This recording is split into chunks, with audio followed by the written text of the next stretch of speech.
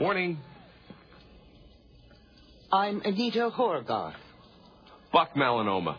Molly Russell's wart. Not her wart. Not her wart. I'm the wart. She's my tumor. My growth. My pimple. I'm Uncle Wart. Just old Buck Wart Russell. That's what they call me. Or melanoma head. They'll call me that. Melanoma head's coming. Uncle. Maisie Russell's uncle. I'm her uncle. Her mother set up this conference with you. I'm assistant principal here, as you've probably noticed from the indications on the door. I've been an educator for 31.3 years, and in that time, I've seen a lot of bad eggs. I say eggs because at the elementary level, we are not dealing with fully developed individuals. I see a bad egg when I look at your niece. She is a twiddler, a dreamer, a silly heart. She is a jabberbox. And frankly, I don't think she takes a thing in her life or her career as a student seriously. She's only 6. That is not a valid excuse. I hear that every day, and I dismiss it. I don't think I want to know a 6-year-old who isn't a dreamer or a silly heart. And I sure don't want to know one who takes their student career seriously. I don't have a college degree. I don't even have a job. But I know a good kid when I see one. Because they're all good kids. Until dried-out, brain-dead skags like you drag them down and convince them they're no good. You so much as scowl at my niece or any other kid in this school, and I hear about it, and I'm coming looking for you. Take this quarter. Go downtown and have a rat gnaw that thing off your face. Good day to you, madam.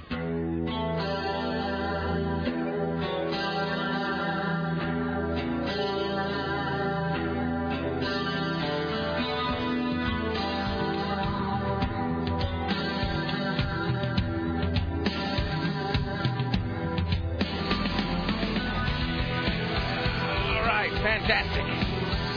The best movie ever. That right there is the definitive John Candy film with the possible exception of Planes, Trains, and Automobiles, which you have still not watched. Are we starting this early? I'm not starting anything. I'm just noting that you have yet to watch Planes, Trains, and Automobiles, despite the fact that somebody whose name rhymes with Aaron Allen sat in the studio and said, I'm going to watch Planes, Trains, and Automobiles this weekend. Maybe I will this weekend. I probably you're going to be in Bremerton this weekend. I'm going to be in Bremerton. My parents had some deluxe cable package. You're going to be in Bremerton throwing milkshakes at the elderly? It's true. Breaking the collarbones of the infirm? No, my friends all have had babies and procreated, so now I have to go there and pretend to care about their children. See, now when you go back to Bremerton, do you find old friends? I have one my friend Tanea is, she moved back there, so we'll usually go out. She's my friend that I drink 40s with outside of the bar. Of course you do, Sarah. It's our tradition, so we'll go to the bar. It's a Bremerton tradition. Not so much go into the bar as we do buy 40s and drink them outside of the bar in the car. Fantastic. And then go in. It's a tradition as old as the city itself. That's great. And then my other friend who lives there was knocked up by a mariner. Wait. Not a boating guy. I was going to say a mariner or a mariner? A baseball player. And so she has a baby with that guy. Okay. They all have kids. Well, that's wonderful. Bremerton, the city of nothing. Okay. Well, hello. I'm doing none of those things. I'm not even leaving the house this weekend. So you still got one up on me because at least you're going somewhere. Are you going to at least ride your bike? No. Well, every day. Look, I don't want to start it. I don't want to start a whole excuse-making thing because it sounds like I'm just rationalizing and justifying. Uh-huh. It should be noted I have ridden my bicycle almost half the time period. Oh, so today? No. No. No, of course not. Seamus actually... Almost half the time. It's like 42%, 43%, something like that. Which, I suppose, is another way of saying that I failed to ride more than half the time. Seamus is pretty great. You would think after a while he would stop updating his blog because I haven't ridden my bike in like 40 years now. But he actually does find something new and pithy to say every day. I think yesterday's was, does Rick even have feet? So if you go to, and this is a non-CBS endorsed website, I'm simply saying, you want to go to emersonchallenge.blogspot.com. You can keep track of the Emerson bicycling challenge there, where I have ridden, I believe, 43% of the time. I have raised $937 for the retarded. I have failed to raise. How much money have you screwed them out of? $1,290. You just have to laugh, don't you? All right. Well, next week I turn over a new leaf. Monday. Yeah. That's not really true. It didn't happen today, I'll give you that. Anywho. Well, Monday I might actually, it's like every day there's been something. Like yesterday was Laura in the airport. Today it's the project which cannot be named at the direction of CBS, which I cannot discuss or talk about or refer to or direct the purchase of in any way, which I think I may have to pick up today. I don't know that that's true or not. I don't know. I haven't heard yet, but I think that the mystery project may be done, and I got to go pick that up, and that's not going to fit in the back of my bicycle. The mystery project that you have maybe talked to me about. You know that mystery project. How exciting! Maybe. Congratulations. Today, thank you. Either today, tomorrow. I think it might be today. But Monday, I mean, who could? Because God bless her, but I'm going to tell my shrink to get bent. So Monday I won't have anywhere to drive to. So Monday, I believe I may be bicycling. Anywho, hey, it's 7 minutes and 13 seconds after the hour 11, and this the month of August in the year of our Lord 2007. Thank you for coming by and making it part of your listening day. We are live from the plushly appointed yet not overly ostentatious studios of AM 970, Solid State Radio. We are here in beautiful downtown Portland, Oregon. It is Friday, and welcome to Day 12. Also joining us in the studio today is Sarah's dog, Muppet. He's kind of grunting. Can you hear that? That's pretty great. Does he speak? Oh, he barks. Let's just torment everybody in the audience who has a child by telling them what it sounds like when we have to listen to their children do something. Okay, that is adorable. Fantastic. Yeah. Would Muppet like a like hearing program? Your baby gurgle. Yeah. Yes, Muppet. Right. Yeah, Muppet's coming to visit the... God. You know what my parents call him? Come on. Muppers? Their grand puppy. You know why? Because they've just written off you ever having children. That's what that's all about. Yep. They know that a fur-covered canine is the closest they're going to ever get to having grandchildren. Now, if I may ask this, now is your sister going to have kids? I think so. All right. She seems sort of like the kid having She's a little more maternal. A little bit about like that. All right. So with you, though, they just know there's spinster written all over you? I know. Fantastic. All right. Depressing. The key is to push Heather to have lots and lots of children to totally compensate for it. That's the thing. It's like my other siblings have had so many kids. My mom doesn't even care. My mom, my testicles could be taken off in an industrial accident tomorrow. My mom wouldn't even care at all. Doesn't matter. She's totally got it. Is satiated through all of the other kids.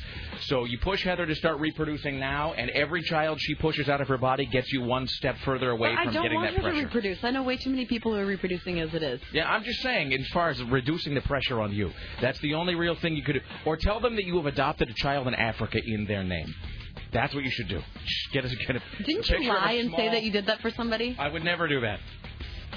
I would say, however, theoretically speaking, not that I would ever do this, but theoretically speaking, if you do want to get out of giving Christmas presents to your family, you just tell that you find a picture of a small African child and you just say, look, I have given $50 in your name to Hajib, who lives in a small mud hole. Who's, and it's, what are they going to do? They can't, what, they're going to be angry about it?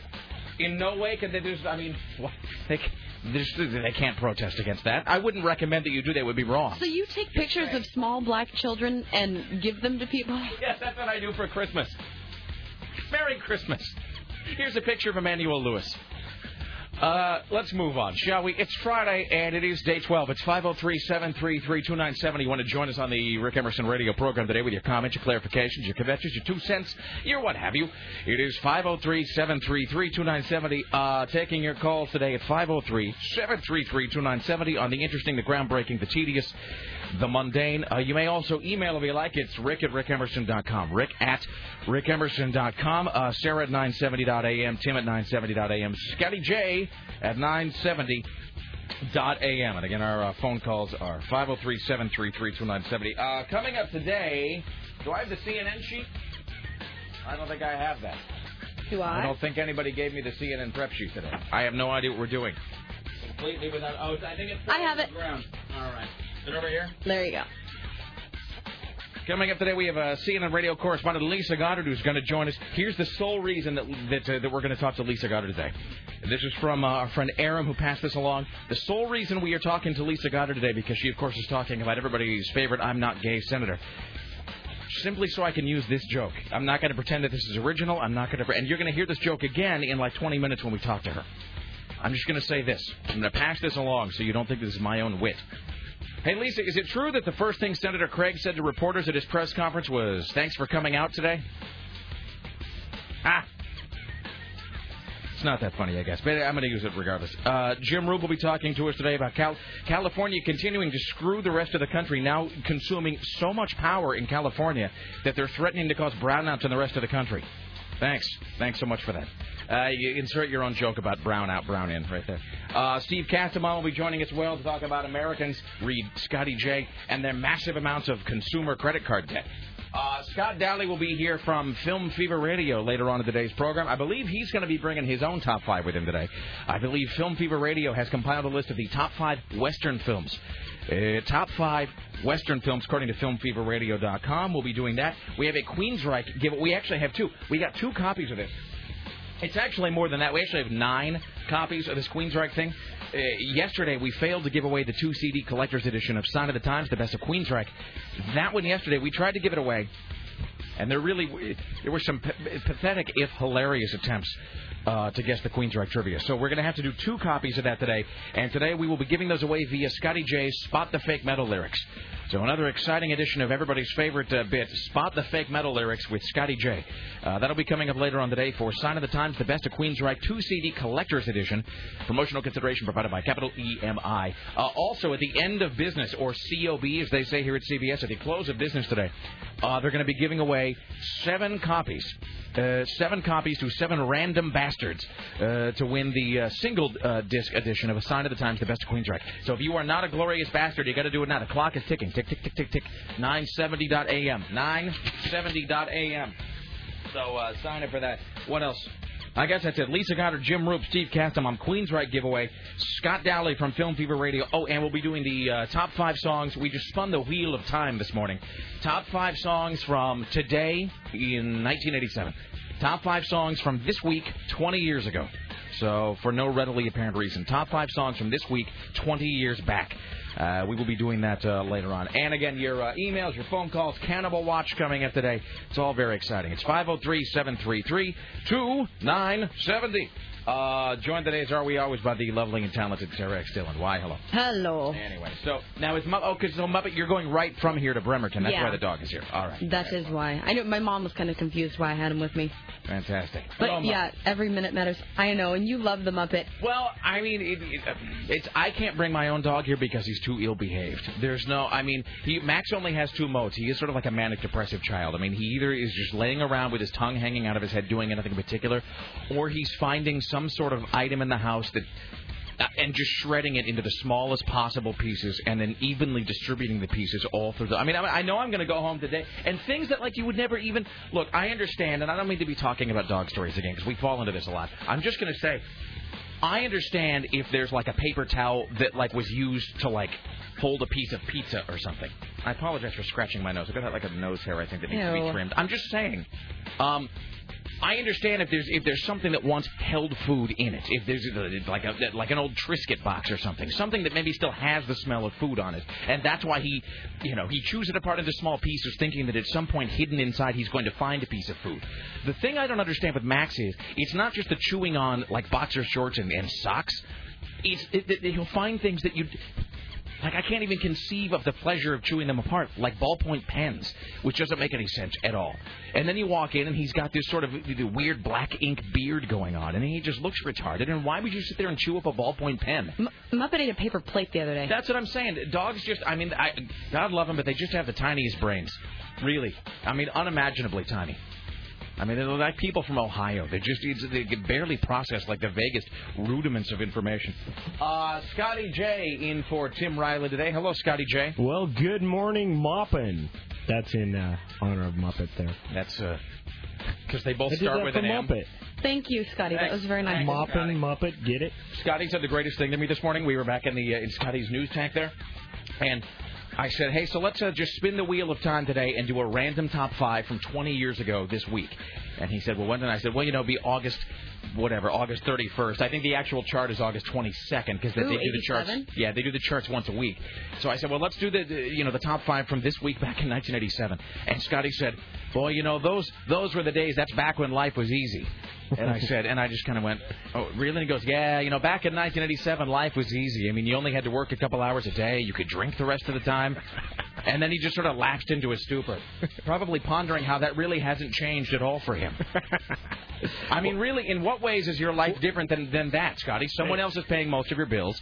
You work like 4 hours a day. You spend the rest of your time drunk.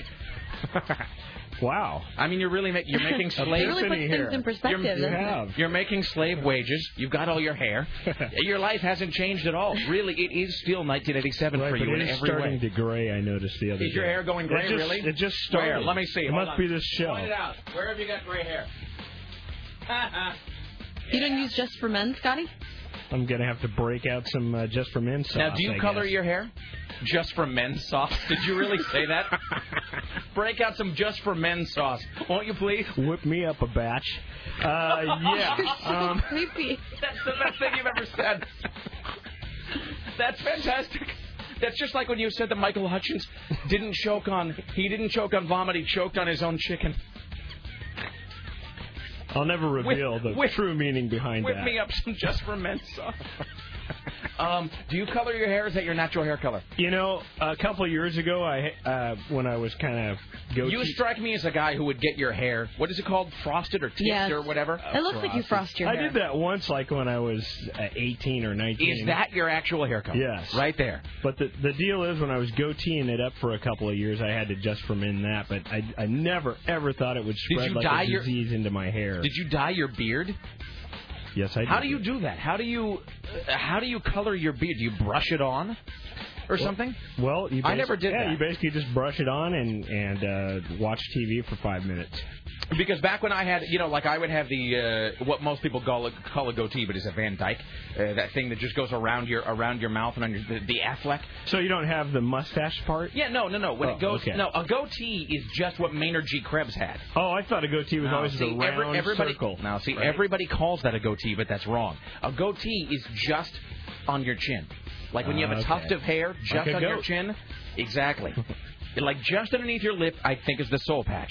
Just on the edge, on the end of your chin, rather, with no mustache, no around the mouth, no whatever. That is a goatee. What James Hetfield has, what Ben Affleck has in most of his movies, that is a Van Dyke. So when I had that, I had gray hair in that, and I have gray hair in my sideburns, but I don't color it because it just seems weird. It seems painting your face. Painting the hair on your face just seems kind of odd. Have you ever had just a mustache? Yes, that was. I have to see a picture. When I was in the band, Vital Signs, yes, I had a mustache. Was there a mustache rule? It was kind of funny because I look like I'm 13 with a pasted-on mustache. Just picturing you with a mustache is just. Gold. It really is horrifying, but it's just so perfect. Scotty, how come you're you're denying us a mustache? Pictures, mustache pictures. You got to get me a mustache picture. No, you've got to grow one. I know we're spending. Oh, please, no, seriously, will you grow a mustache? No, I'll give you $1 it's a day. Out. I can show you pictures I'm of my going to friends need great, big, huge, round, mirrored sunglasses to go with that. Seriously, here's what you have to do: grow a mustache, begin wearing a Naugahyde jacket. Aviator shades, and everybody. Okay, and Kevin Smith fans of the house will get with me on this. Especially if you are a Chasing Amy fan, you will absolutely know what I'm talking about. Scotty, if you had a mustache, you become. This is so perfect, and I know that this is a niche reference, but that's what we do here. I guess we're not 5%ers. I guess that would make us something else. This is sort of a 10% joke. Scotty with a mustache is Scott Mosier as. You're a tracer. He's that guy. He's the angry tracing fan in Chasing Amy. If you had a mustache, you become him. I'll show you a picture of the guy I'm talking about. You will know that it's true. Seriously, I'll give you $2 a day every day that you have a full mustache. Yeah, so like 10 years later, I have one down to the floor. Right? Seriously, I will pay you to grow a mustache. Is there a non-shaving genius clause in there? All right. You can trim the stash. No. Yeah, you don't have to do like the Fu Man, like the big handlebar mustache. The P.T. Barnum, way out like 9. You know, I know a guy who has one of those. Guinness Book of World Records, where he has one of those Salvador Dali mustaches where it just comes out to like 8 inches to his side and he has to wax it. It's actually kind of cool.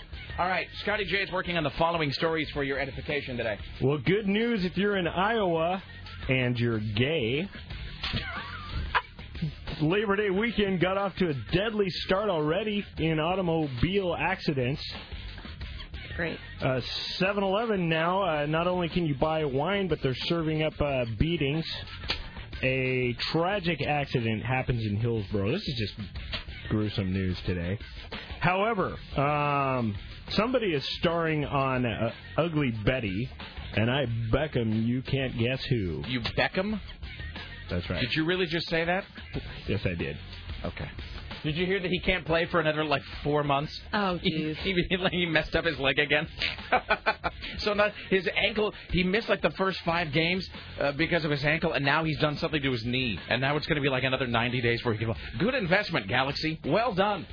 All right. Well, let's just do these phone calls. And then we'll, we have to do a few other things, then we'll break. Hi, you're on the Rick Emerson radio program on this exciting Friday. How might I help you? Rick, it seems to me, maybe I'm mistaken, but that picture that you had posted on your website of Scotty J with the Photoshopped sombrero wearing his underwear, I believe he had a mustache in that picture. Is that true? I've tried never to look at that again, so I can't really speak to that. I believe so. All right. How old are you in that photo? I think it was 17 or 18. Oh, so it's actually child porn of Scotty J. That's disgusting. Probably 18. Thank you. I might have been 18 or 19. Sure. I don't know. Doesn't matter. All right, here Old it is. enough. Hi. Hello. Hey, you're on the Rick Emerson Show. Hello. I was going to tell you Scotty could grow a Van Dyke, and then in the studio he could shave off the beard part and have the bushy mustache for you. Oh, there you go, Scotty. So get a Van Dyke, and then just shave part of it here. We'll get some pictures of you with the full-on porn mustache, and then we'll off it goes. Yeah. So just, it's part of your transformation into William H. Macy, which is inevitable.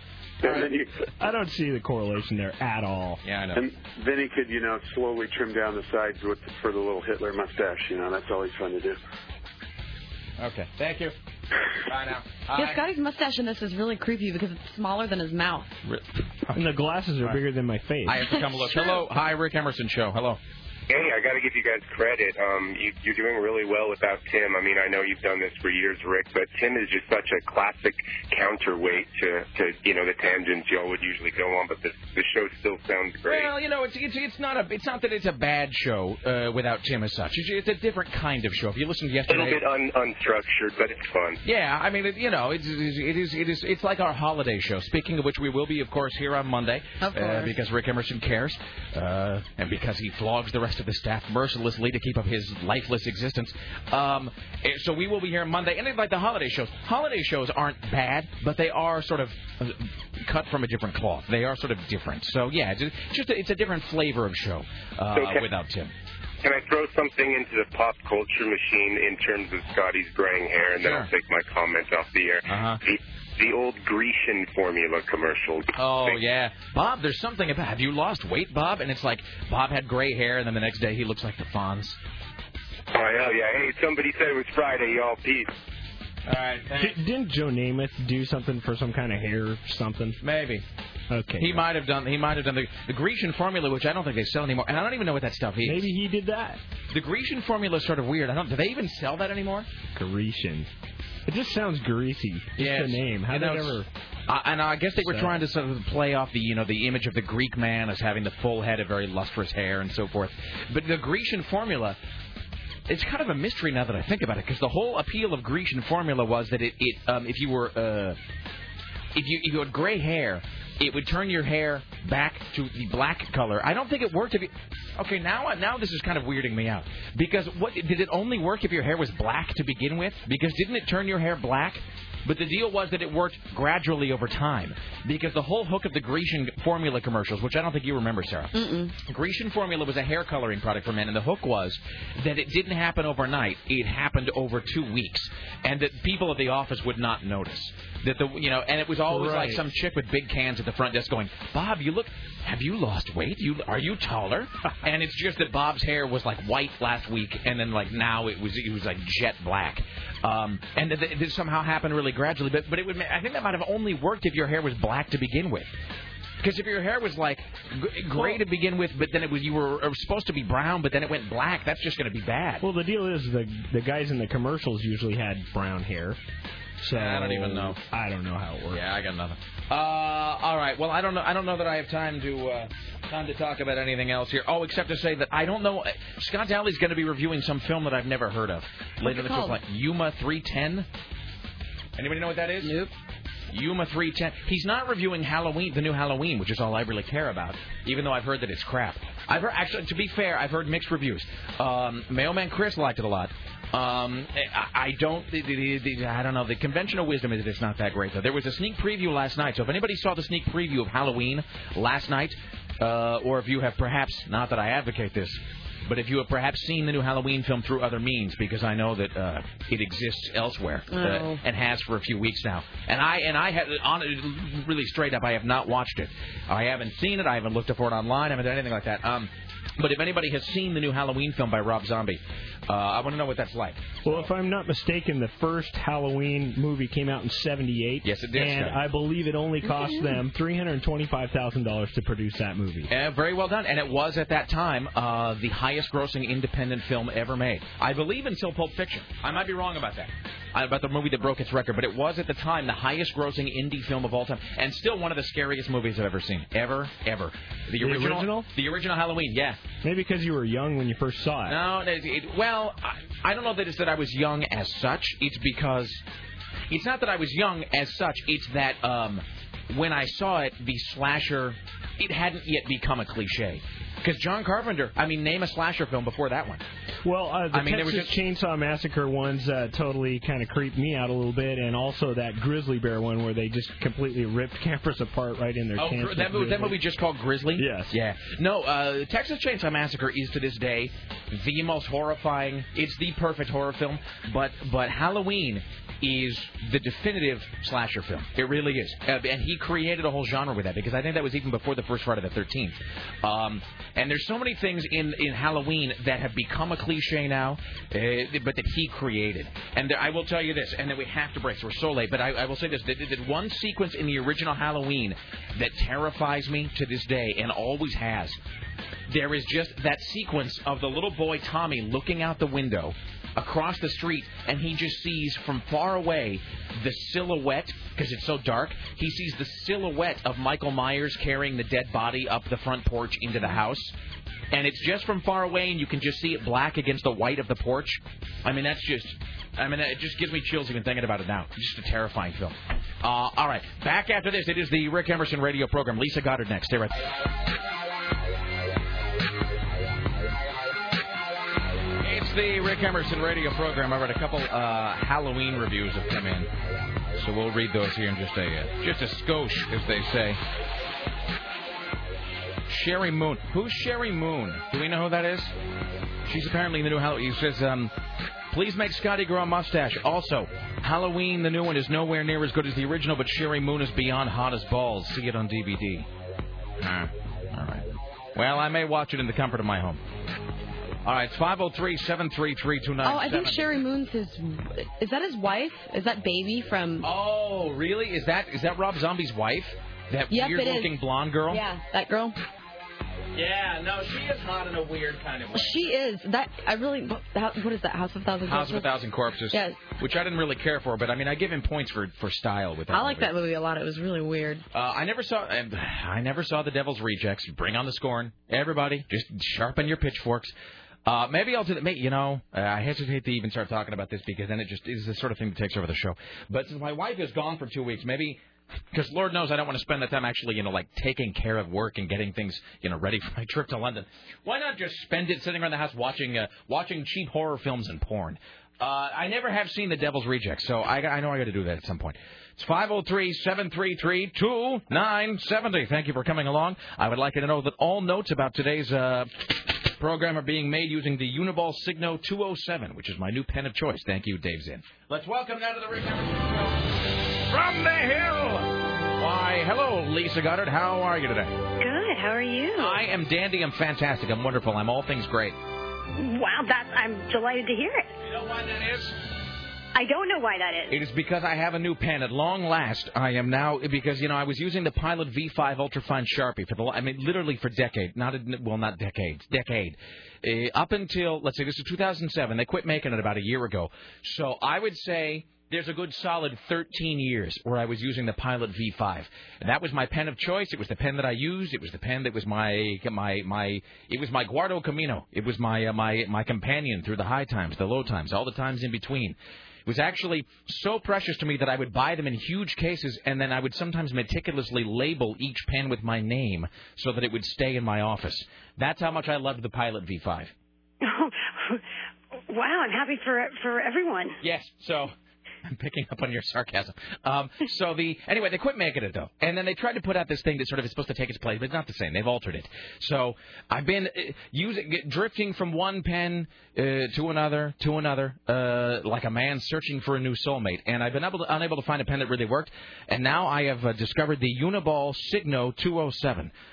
Which I'm a big fan of, and I think this is going to be the new pen for me. I think it's going to be the pen for anybody who values the sanctity of the individual. No, I really can't recommend this pen strongly enough. It's got a good grip, comfortable in your hand, doesn't fatigue after even a long time writing. Let me just say this. The most important thing that a pen can have is the ability to write cleanly in a small space.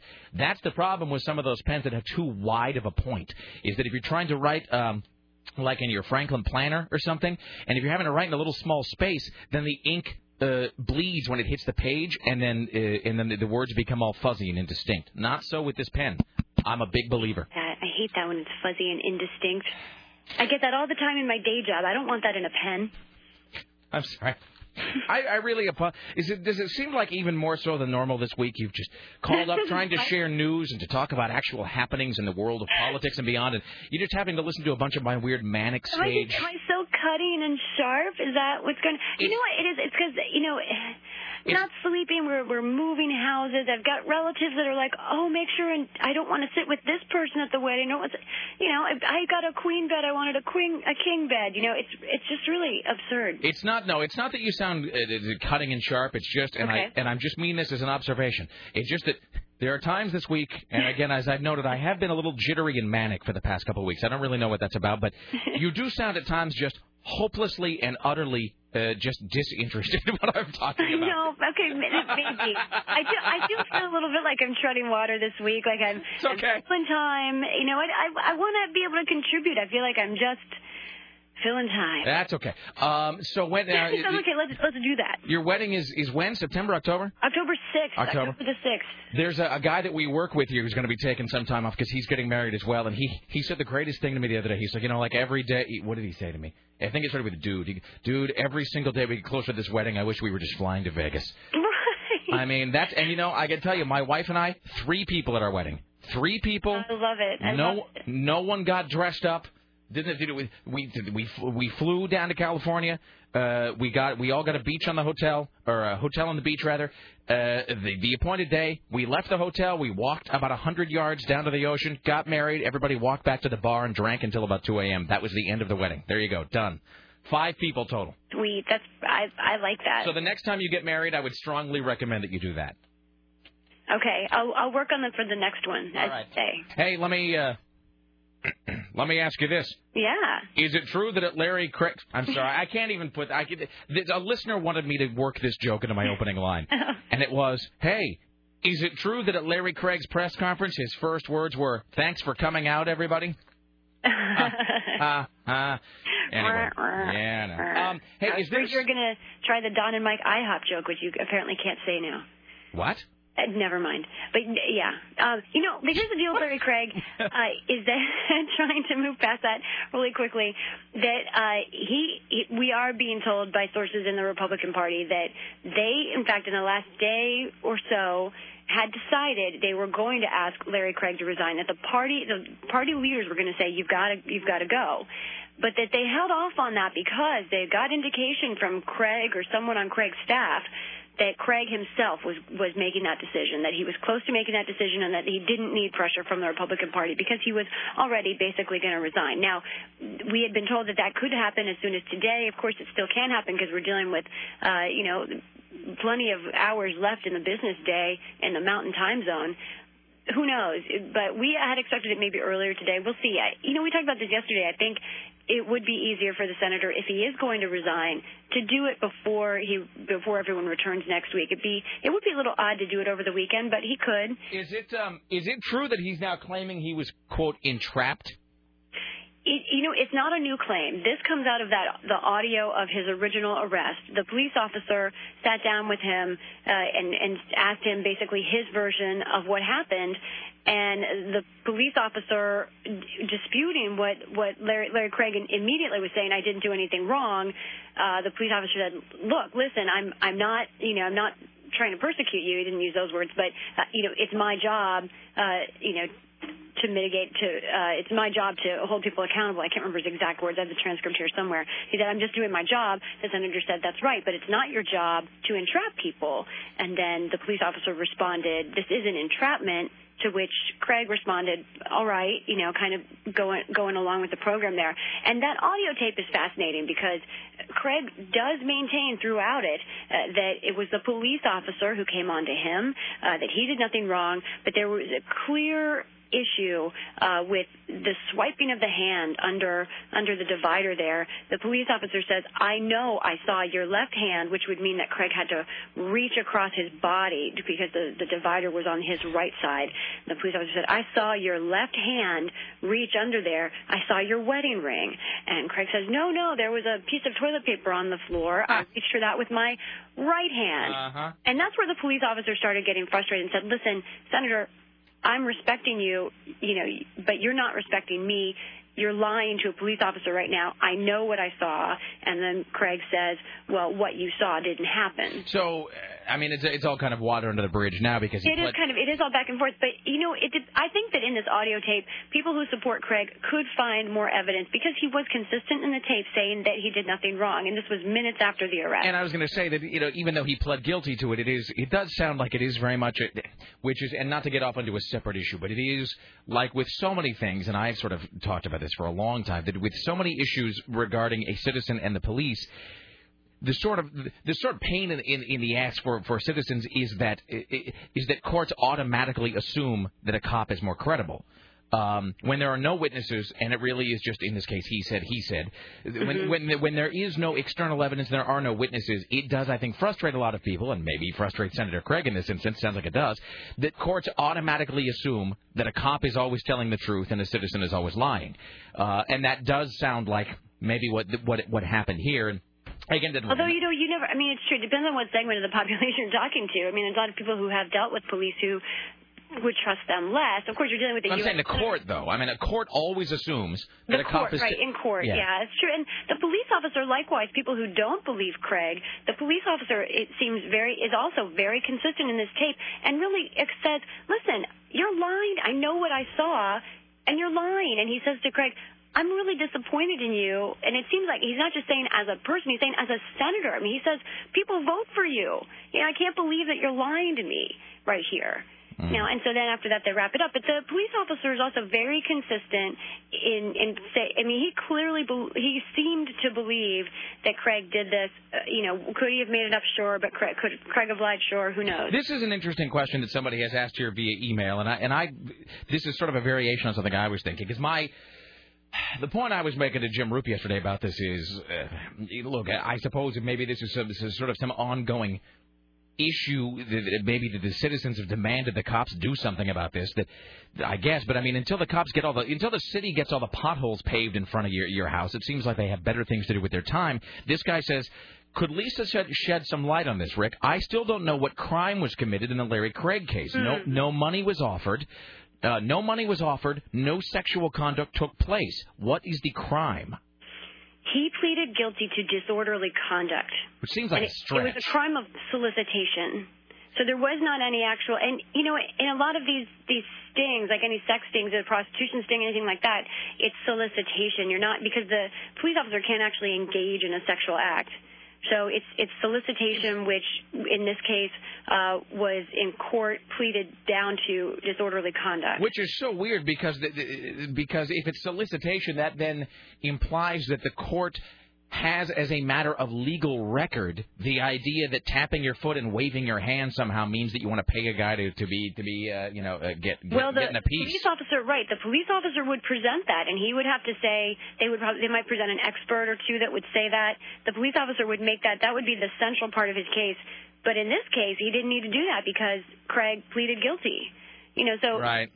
So it doesn't really, like, the whole argument over what happened, legally it doesn't matter. Legally, Craig is convicted of disorderly conduct after this arrest for sexual solicitation. It's just, it is, I think, more than anything. And again, this guy, as Dennis Miller said this morning, he couldn't be more gone if he never existed. Oh, but right. it really is just a fascinating window into society more than anything else. It is a fascinating societal issue. What's really rough is the sort of, it's not a bad example. It's not a very imperfect parallel, but say Fatty Arbuckle. Say I was going to say the Julius Caesar. Oh, okay. Factor, where it really is Republicans who are bringing him down. Oh, yeah. For their own future. By the way, you might like to know that apparently it is true. Apparently he did say today in his press conference, or he did say in the press conference of the 28th, thanks for coming out. Let's see if it's true. Hold on a second. An incident in June. This is live on C-SPAN. This was in June? Thank you all very much for coming out today. So there you go. So apparently it is true. He actually did say it. All right. Okay. Are you on the job next week? I will be here all next week, every day for you. Fantastic. All right. Have a great weekend. Say hi to Sporbert. We will talk to you soon. Okay, great. Thanks. Thank you, Lisa Goddard, ladies and gentlemen. Fantastic. Excellent. Yeah, the Larry Craig thing is just weird. All right. Well, what are you going to do? All right. If someone's stressed out about their wedding, it probably isn't the best time to point out that they're being kind of short with you. I didn't say she was being short. I said that she did seem sort of utterly disinterested in everything I had to say. Well, she's probably, listen to all the stuff she's doing. She's probably totally stressed out. You know what? Here's what I would say to you, Sarah. I would say that she probably appreciates the chance to sort of vent openly about her wedding stress. Because you know that she has to put on the stupid, perfect smile. Oh, of course. I think you should be an outlet for her to vent, but I don't think you should pile on. Wasn't piling. I was trying to provide a little safety valve, a little release valve there. Because, you haven't been married, but whenever there's something like that coming up, you totally have to have the frozen smile with your in-laws. No, it's great. I'm happiest time of my life. And you just you want it to be over. So glad you're all staying with us. Seriously, you just want it to be done. You just want it to be done and over more than anything. Thank you all for coming out. Let's see if we can hear that one more time. Hold on a second, if I can back this up just a little bit. Statement by Idaho Republican Senator I'm going to have to excerpt this. Craig on pleading guilty. It seems like even at this point, somebody would have told him not to use this phrase on national television. But what do I know? Ladies and gentlemen, Larry Craig. Thank you all very much for coming out today. Fantastic. It's 503-7... That's so great. I'm going to play that 100 times. It's 503-733-2970. We'll get this call here in just a second. Who is this call? Oh, it's Steve Kastenbaum. Yes. So we'll get Steve Kastenbaum in a second. Then we've got more email, more of your phone calls later on. Scotty J at the noon news hour. Scott Dowley coming up. James Roop, top 5 songs from this week in 1987. Queensrÿche giveaway. And blah, blah, blah, blah. Oh, and spot the fake metal lyrics. Let's welcome now to the Rick Emerson radio program. And I've forgotten to make this part of my permanent sound bank. So every day now, until I do that, I'm going to have to go through and find it by hand. Hold on a second. And bam. Oh, now I can't because I've got the Larry Craig thing playing. Boy, this is really flawless. At flawless broadcasting. This is a 10 share. Let's welcome now to the Rick Emerson Show from the city that never sleeps, the one and only Steve Kastenbaum in New York City. Hello, Steve. How are you today? You had me laughing there with you saying it's flawless radio and this is a 10 share. No, it really is. This is exactly how you capture that coveted 25-54 demographic, sir. You play sound bites incorrectly and prove incapable of finding something that you just had 5 seconds ago. So, how are things? How's life? How's New York City? Doing good. Can't complain. Holiday weekend. Now, Sarah's going to be in New York in just a short while. I am on the 14th to the 23rd. Oh, are you going to stop by? That would be great. Can I? Of course. You know, we're always invited to stop by, and then we always forget to do it. I'm totally going to stop by. Last time I was in L.A., Roop was just like, hey, stop by and see me at the CNN Center. And here's the extent of me visiting Roop in L.A. We drove down the street, and I said, hey, look, there's the CNN Center, as we drove by, and then that was it. Where's the CNN Center in New York? It's at Columbus Circle in the Time Warner Center. Oh, come on. How cool is that? Oh, my God, that is the coolest thing ever. Yeah, you have to get your picture taken there. With Steve Kastenbaum. Yeah. Now, does anybody else, not that you're not of note, but I mean, did you share it with, is it a whole media conglomerate there? There's CNN occupies 6 stories here, and then there's other, like, Time Warner, AOL, Turner Broadcasting offices up here. There's a lot of the cable outlets are in the building here from Time Warner. So. Oh, my God, you work in the same building as my friend. Then my friend works for Time Warner Cable. Ah, and Anderson Cooper's in the building. Really? Yes. Sarah? I have a little crush on Anderson Cooper. Okay. He works out in the gym downstairs. It's documented. You should totally stalk him. Yeah. Totally I'm not going to stalk Anderson Cooper. Come on. How many chances? Okay, I'm totally going to stalk Anderson Cooper. Get your picture taken with Steve, and then if you get a chance with Anderson Cooper. Okay. Oh, yeah, Sarah's going to be there in the week of, like, the 14th through whatever, blah, blah, blah. So we'd love to have you. That would be great. Cool. Fantastic. Thank you. All right. Well, you know, it's just we're coming up on the weekend here, but I did want to talk a little bit about this only because this actually does have a little bit of personal relevance to it. Well, first of all, everybody except for Sarah has a credit card. Everybody. Is it true that you have no credit cards? I don't have a credit card. How do you ever get a hotel room anywhere? Do you have somebody else do it? I mean, do you put it on somebody else's card? Really? Will they let you get a hotel room on a debit card? Yeah, I mean, it has a MasterCard logo on it. I didn't think that was true. I thought, because that's one of the reasons I got a credit card, was because I tried to get a hotel room at some point, and the guy was just like, no, it's like you have to have a credit card. And they were like giving me guff about it. And plus, I wanted to kind of restore my credit. Oh, because I have my Washington Mutual debit card, but it has MasterCard logo, so I can use it as a credit card sometimes. Can you overdraft on that? Like if you have a debit card, let me ask you this. I'm not to ignore Steve here, but if you get a hotel room on a debit card, which is basically just a checkbook, and then you destroy the hotel room, can they bill your debit card for that, even if it exceeds the amount in your savings? Yes, because I don't know what I'm talking about, but if they don't use it as a debit card, maybe they just run it as a credit card, because they should go debit or credit if you give them the card. Oh, that's it. Well, but I don't think that means it works both ways, does it? I think they just clarify. Why would they give you the option if it didn't work both ways? Well, if I can interject. Oh, I'm sorry. You are actually a news person who's talking about credit cards today. Hello, Steve. It's really funny because I have firsthand experience in this, and because as many young, reckless individuals do in the United States these days, I ran up a tremendous amount of credit card debt. Well done. In my young 20s. Good American. So I paid the price for that, and so now I have no more credit cards. I one by one, I closed them out and paid off the debt, and I only use the debit card now, too. But if you have overdraft protection on your checking, that's what they go into. So you sort of, when you open a checking account, you usually get like a $2,000 overdraft protection, and that's sort of like a credit line that you can use. So if she were to trash the hotel up to $2,000 worth, they would charge your overdraft protection. Okay, fascinating. Yeah. Okay, and I now have, I think one of mine just lapsed the other day, and I don't know if I'm going to reduce. So I have a credit card now, and I think the only reason I really ever got it, well, there was the hotel issue, and then also, I had just abysmal credit anyway, And it's like anytime I wanted to buy anything or use a credit card, I had to go to my honey, can I borrow a credit card so I can, because my wife has here's how good my wife's credit is. My wife actually has one of those things that you only hear talked about in episodes of Entourage. My wife actually has a black card. Ooh. Which is, and it's because which I thought was fake. I didn't think that really existed. But there's the gold card, platinum card. I mean, hell, they gave me a platinum card. I mean, seriously, how valuable could it possibly be? My wife actually has this jet black credit card. That means she spends a lot of money. Yeah, well, I mean, she's a government employee. What do you want? She can't ever be fired. She takes an act of Congress to get rid of her. But it's just unreal. I mean, I think my wife could probably buy an island on her credit card. It's insane. But I've got the one credit card, which it has a very low limit on it, and they keep asking me.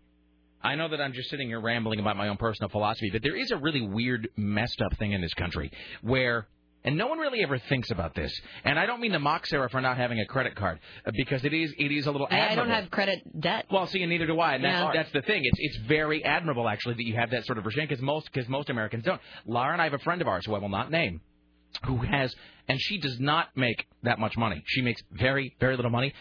She has $30,000 in credit, and she doesn't have like a college degree to show for that. Like she has $50,000 in credit card debt just because she's dense.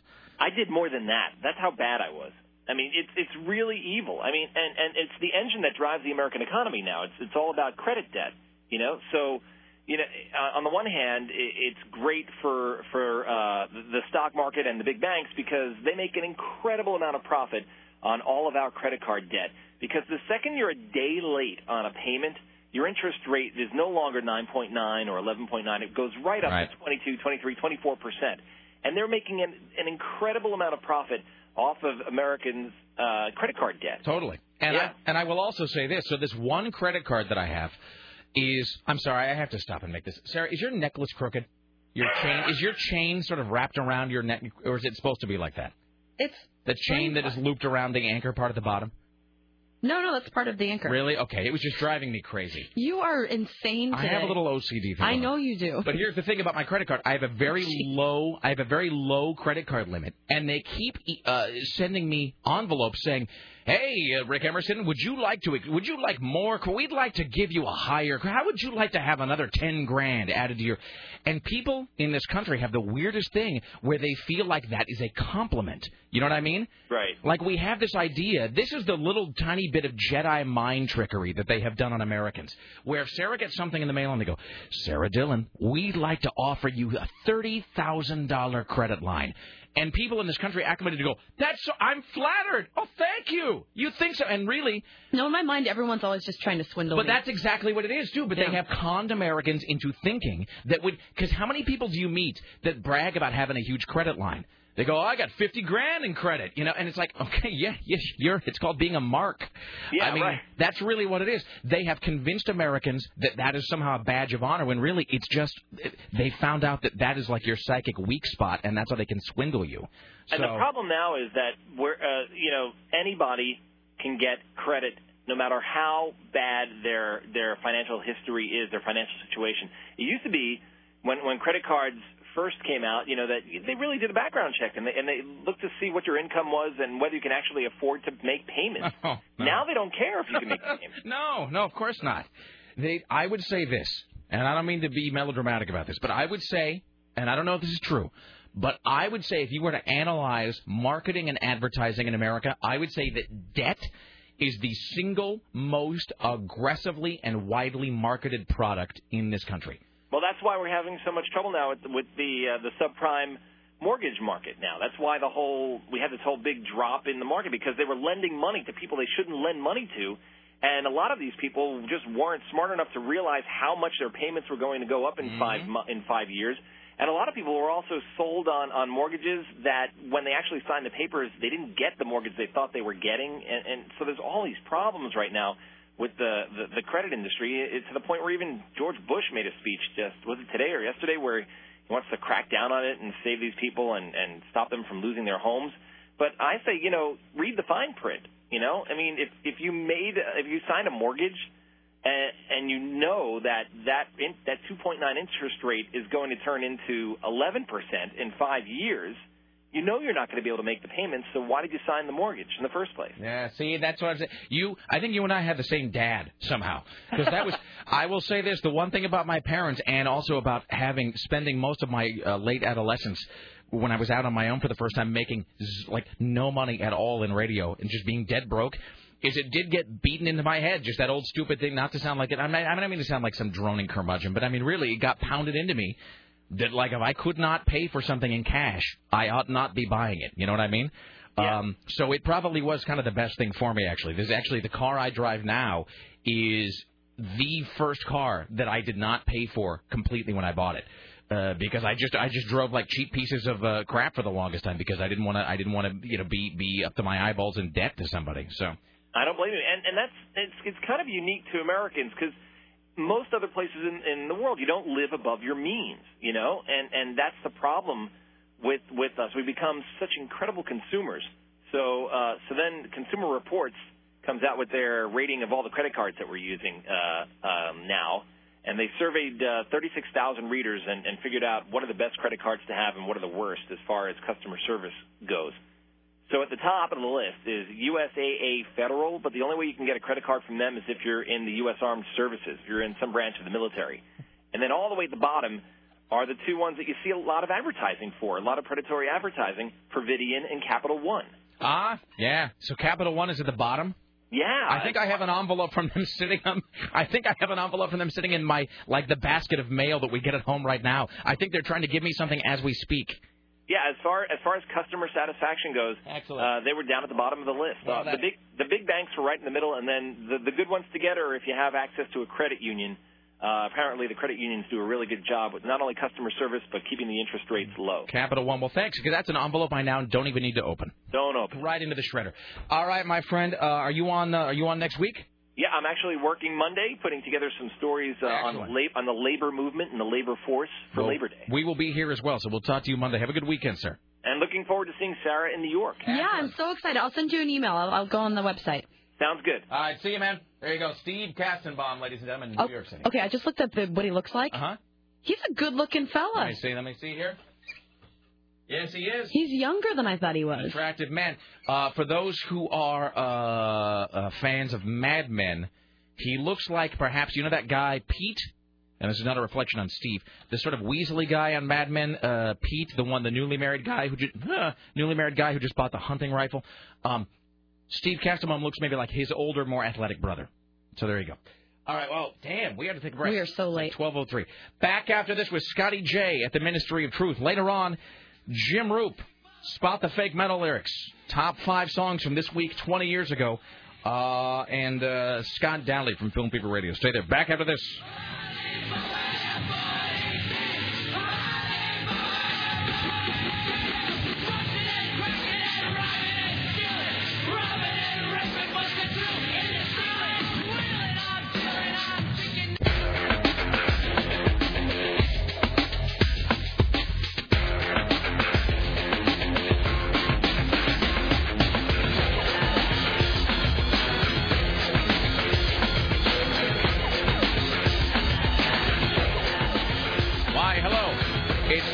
Rick Emerson radio program. 503-733-2970. 503-733-2970. Is that phrase not hilarious, though? It is. Too bad we can't reveal it on the air. I know. Don't you worry about that out there. It really was unpleasant. Scotty J, are you prepared with the news? Absolutely. Fantastic. Ladies and gentlemen, at the Ministry of Truth in the stead of Tim Riley, it's Scotty J. Time for the Rick Emerson Noon News Hour from AM 970 Solid State Radio. And now, from the Ministry of Truth, this is Tim Riley. The No Child Left Behind results are better than expected for Oregon schools. So if your kids are here in Oregon going to school and you're listening to this program, results are a lot better than we thought originally. Students at about 3/4 of Oregon's public schools are meeting the academic standards mandated by the federal education law. The irony of you reading this story is I love it. So high it can't even be calculated. Are your children? Will your children go to Oregon public schools or private school? Public. Right. And the thing is, their schools are really good, really decent. But I feel really decent. I feel that the. Please to explain. I can't believe I'm asking you seriously to explain a news story to me, but because I don't have children, so I don't have to care about this. What is, if you know, what is No Child Left Behind? What does that mean? It means that because people talk about it all the time, and I know teachers who just bitch to high heaven about it. And I'm not trying to be snarky. I'm just saying, and I don't even know what it means. Here's my perception, and then I'll tell you what it is because it's written right here in front of me. But my perception of it is you're not going to have any lagging people. Did you almost say tards? Yes, I did. Does it say that in the actual bill? Are you kidding me? And this legislation will make sure that no tard is left behind. So say one, so say we all. Basically, it just means that if you can't read, everyone's going to read. They're all going to climb on board the same ship. If you can't read, everyone's going to read, and they're all going to climb aboard the same ship. If you will. I see now the folly of my ways. Here's the reality of it: 49% of the students need to pass the math exams, and 50% need to pass the reading test. So To only, what? Apparently only half. No Child Left Behind, but only half in the entire school need to pass in order to for what? Do this. To do what? Okay. When you say 49%, okay. hold on. Yeah, let me ask you a question. Okay. When you say 49% have to pass, or what? Or they nuke the school, apparently. I don't know. The whole deal is this. They passed this legislation to make sure that more kids are getting an education and that the children aren't getting left behind and not knowing how to read and do math. Therefore, yeah, I can. You can't explain the No Child Left Behind Act by saying it's there to make sure that children aren't left behind. Here's the deal. You got a school, right, with 200 people. So 100 of them need to basically pass math and reading. But see, that doesn't make sense to me about the No Child Left Behind because 50% are still kind of dangling in the weeds off in the back. They're dangling in the weeds. Here's the deal. Next year it's going to jump 59%. What about the 100 out of 200? You can't take the news and turn it into a suburban. Well, no, you were giving us your take on No Child Left Behind. Here's the deal about this. I'm really proud of Oregon here because 85% of the elementary and middle schools met their target. Yeah, apparently. Of 49%. Apparently. Passing. Apparently. So 85% met the target of 49% meeting a target. Correct. So you see how... So that's 20... No, I don't even know what that is. This whole story is tardish, if I must say that. I don't think you can. And what better a person than me to bring it to you? Let's give that to Lacey Turner so that she can put that down as our public service criteria for this year. Here's the thing, only... Scotty, are your children being left behind? I think so, Maybe now that I think about it. Yeah. 43% of high schools met the criteria. 50% met the 49%? Correct. And here's the other deal. So how many total? Outpaced last year, 2006. It outpaced 2006. It's only 25? Which was only 31% met the 49% last year. It's like 20% of 100% of high school kids are graduating? I guess. But if you're going to Butte Falls Middle High School, don't even bother showing up. That really might be accurate. That might be the most accurate thing in the whole story. Let's get a couple of these. Hello, please help. Yeah, one funny thing about saying that our schools got better, according to the No Child Left Behind standards, they actually lowered the standard between this year and last year. Really? So that's kind of an interesting thing to note. But, I mean, when they say lower the standards, what do you... All right. Here's the deal. They're raising it next year. Here's the deal. Right here. I'm going to make a deal with you. Let's make a deal. I should have tried out for The Price is Right. I'd probably get paid more. Anyways, wrong year, show, but go ahead. Next year, 49, it's going to be moved from 49% on the math to 59%. The math. In the Iraq. All right. I think Iraq is near Alaska, isn't it? Are you still convinced it's in Asia? Oh, yeah, it is. Okay. So 60% must pass reading next year. So 60% out of 100%? Here's the thing that blows me away. Or what? Or what happens? Or the school gets a bad... Let's just put it in the term of grades. The school fails to meet the criteria of the government. Okay. All right? So, according to this, Butte Falls Middle High School did not pass. So, they're not meeting the criteria of teaching the minimal 49% right now. So, the criteria is that less than half of the students have to know how to read? Well, they have to meet a certain reading level. I realize this is probably very frustrating for everybody listening since we can't figure out this story, which is written in straightforward English. Hello. Hi, Rick Emerson Show. Hello. Hi. Hey, so the U.S. Americans in Iraq, such as... okay, no, seriously. The 100% of the 49% of the 50% of the schools have to pass. Basically what happens is the states were told to set a criteria and a progression so that it improves each year. And whatever that is, you either meet it or you don't. If you consistently don't meet it for like 2 or 3 years in a row, the federal cuts off federal money. Right, so you have to meet the bar. It's a passing grade. So let me understand this. So if your school's not getting the job done, the government's solution is to take away their funding. Well, that was the theory, yeah. But the really bad part is... Well, that seems really stupid. The feds came and said, okay, states, set your criteria. And it's like, so every state could have come in and said, you know, as long as they remember how to breathe, we're going to say that's a passing grade. All right. Okay, so this makes it easier to be a teacher then. Well, no, it all depends on... I mean, if the whole moral is that everybody now passes. I mean, seriously, how hard can it be to be a teacher if everybody passes? Here's the reality. When I was back in high school, everybody passed anyways, so it's not like anything has really changed. It's true. Let me ask you this. Did you ever turn this off. Did you ever know anybody who did not pass in either grade or middle school? Did you know anybody who didn't make it forward? No, everybody made it in also, like when I was in high school. Where did you go to school, Scotty? Hillsborough. My senior year, I got all D's my senior year, except for radio. I got an A. And look where I am now. Yes. Yeah, really. Jesus. Okay. Did you go to community college right after high school? Yeah, and I made it about 3/4 of a year worth of credits right after high school. How many months is 3/4 of a year? It's a total of...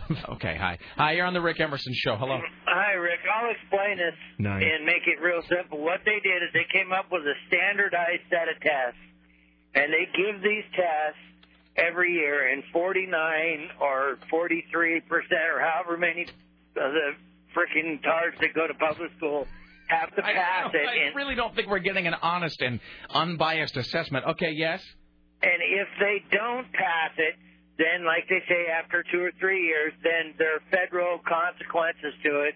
And, basically what's happened is that we spend more money than any other nation in the world on school, and yet we rank like 14th or 15th overall globally, behind like South Korea that spends like 25%. Well, I think you have to go to school there or they execute you or something. All right, thank you. Here's what it says. For most schools, the consequences of missing the targets are embarrassing headlines, low morale among the staff, and perhaps some telephone explanations to concerned parents. How can you possibly have lower morale if you're already a public school teacher in most places? I don't know, but the consequences are super swift for the schools that receive federal funding. They will be cut off, and the districts with low-income students will be targeted. So that's great. That's wonderful. Because of course, schools in low-income areas, what they need is less money. Right, but on the reverse of your thinking pattern here, the reverse is we're giving you this money. Why aren't they passing?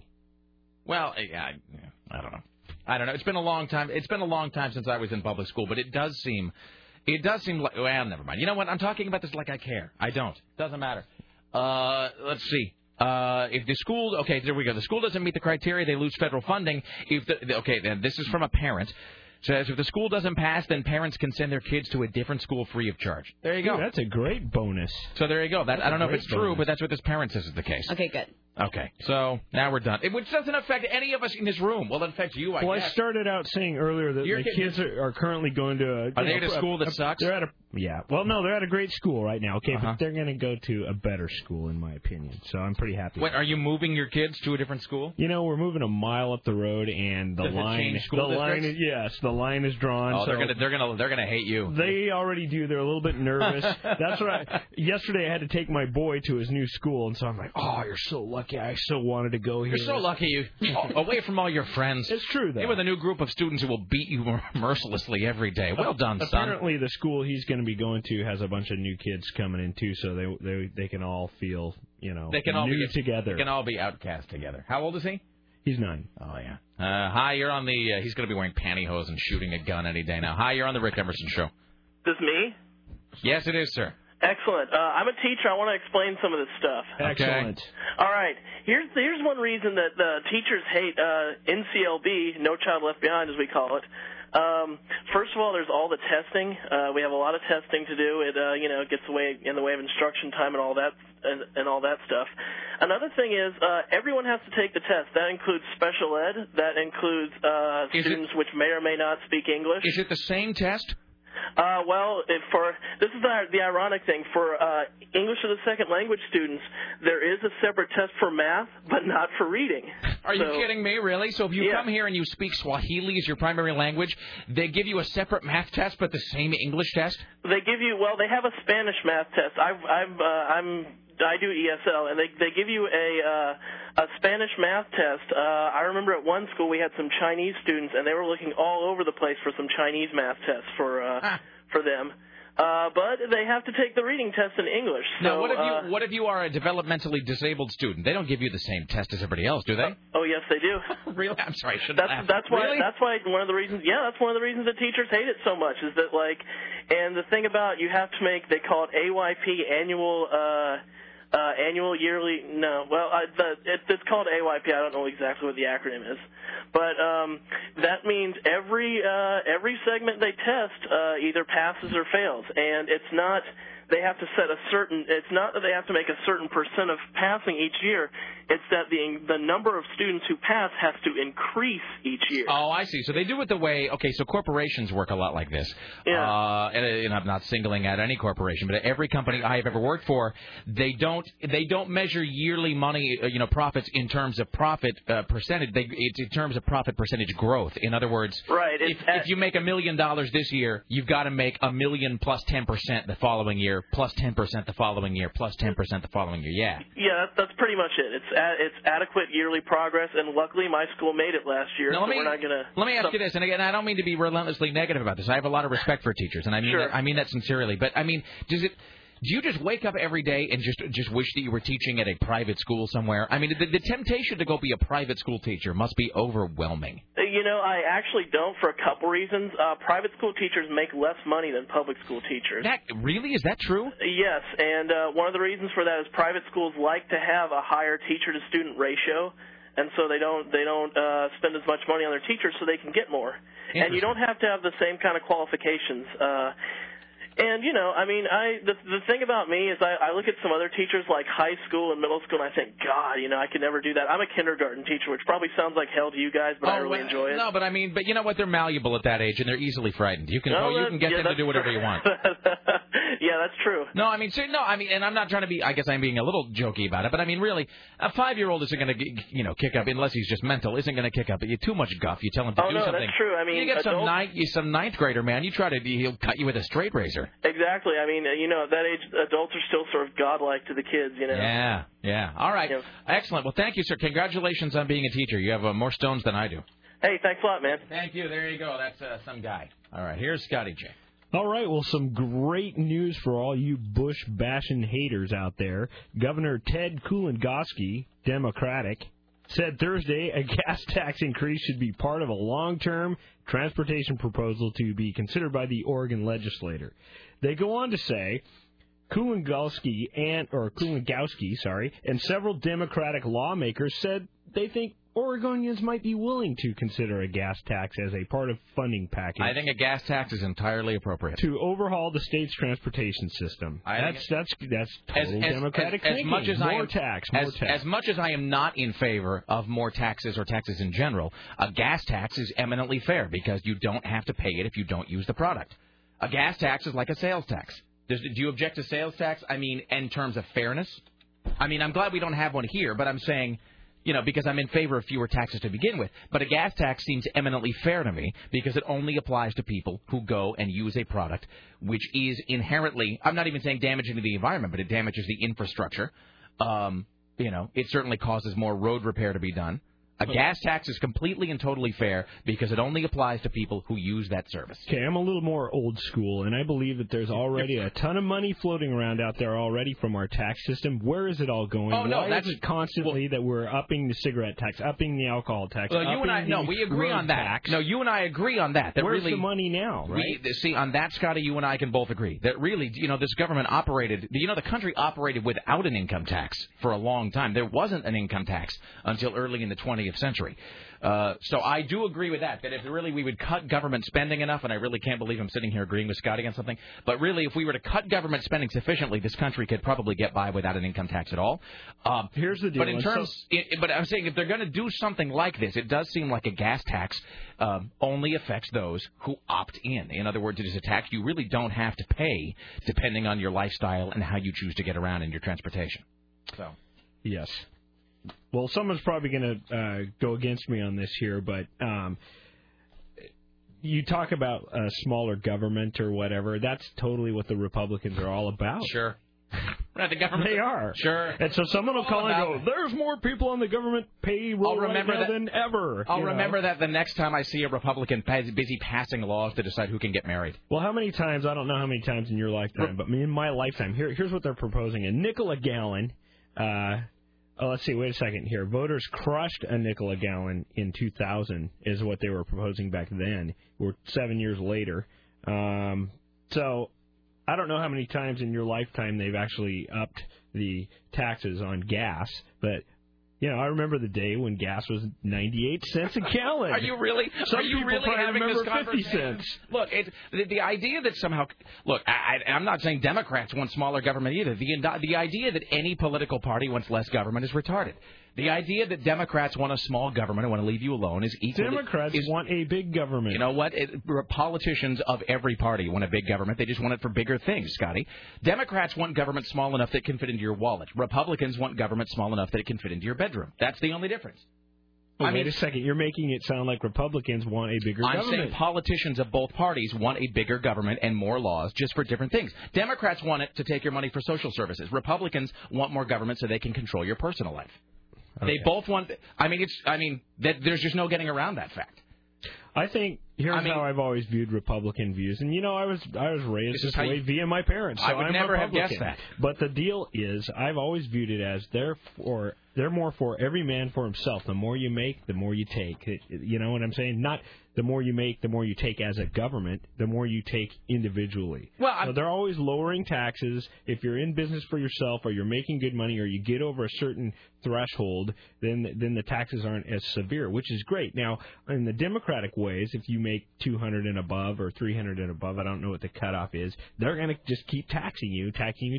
And I feel like if I bust my buns out there and I make $500,000 a year, I shouldn't have to pay $300,000 of it in taxes. Now I'm making $200,000 again, whereas the guy over here making $200,000 takes home $150,000. So, you're making the same amount for working harder. That's what I hate. You're certainly not going to get any argument from me that the government takes too much of your money. But I'm saying the government takes too much of your money regardless of who's in power. I will point out that the budget was balanced under Clinton and it hasn't been under Bush. So the idea that Bush is some sort of a fiscal conservative is just like flat out incorrect. That's the whole thing. Scotty, I believe on this you really do agree with me whether you want to acknowledge it or not. It's just that parties want to control you in different ways. Democrats want to take your money.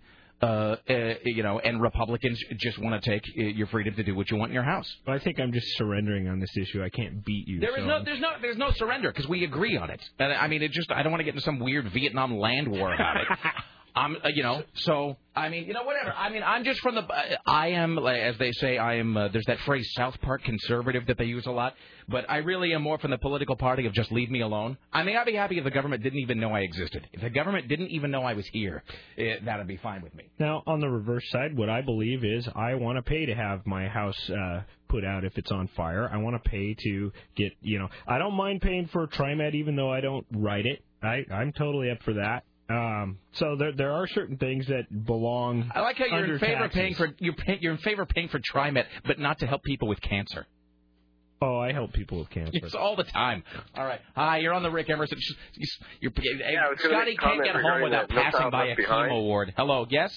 I want to make sure I got this right. Now, if Scotty's kids fail in their testing after about 2 years, and so that means they brought the school down, Scotty can then transfer the kids to a better school that actually passed, so he can bring those kids down the next couple of years. Well, we need to start collecting names of who is not passing, so parents can see, okay, which kid didn't pass and made our school fail. Exactly. I hadn't really thought about that if your kid is just an F-up and just can't even put together like a two-syllable word, do you just send him to one school after another like some sort of educational typhoid Mary, just diluting down the test scores everywhere he goes? That's the way it was just explained. I just want to make sure I got that right. Sort of a reverse Johnny Appleseed.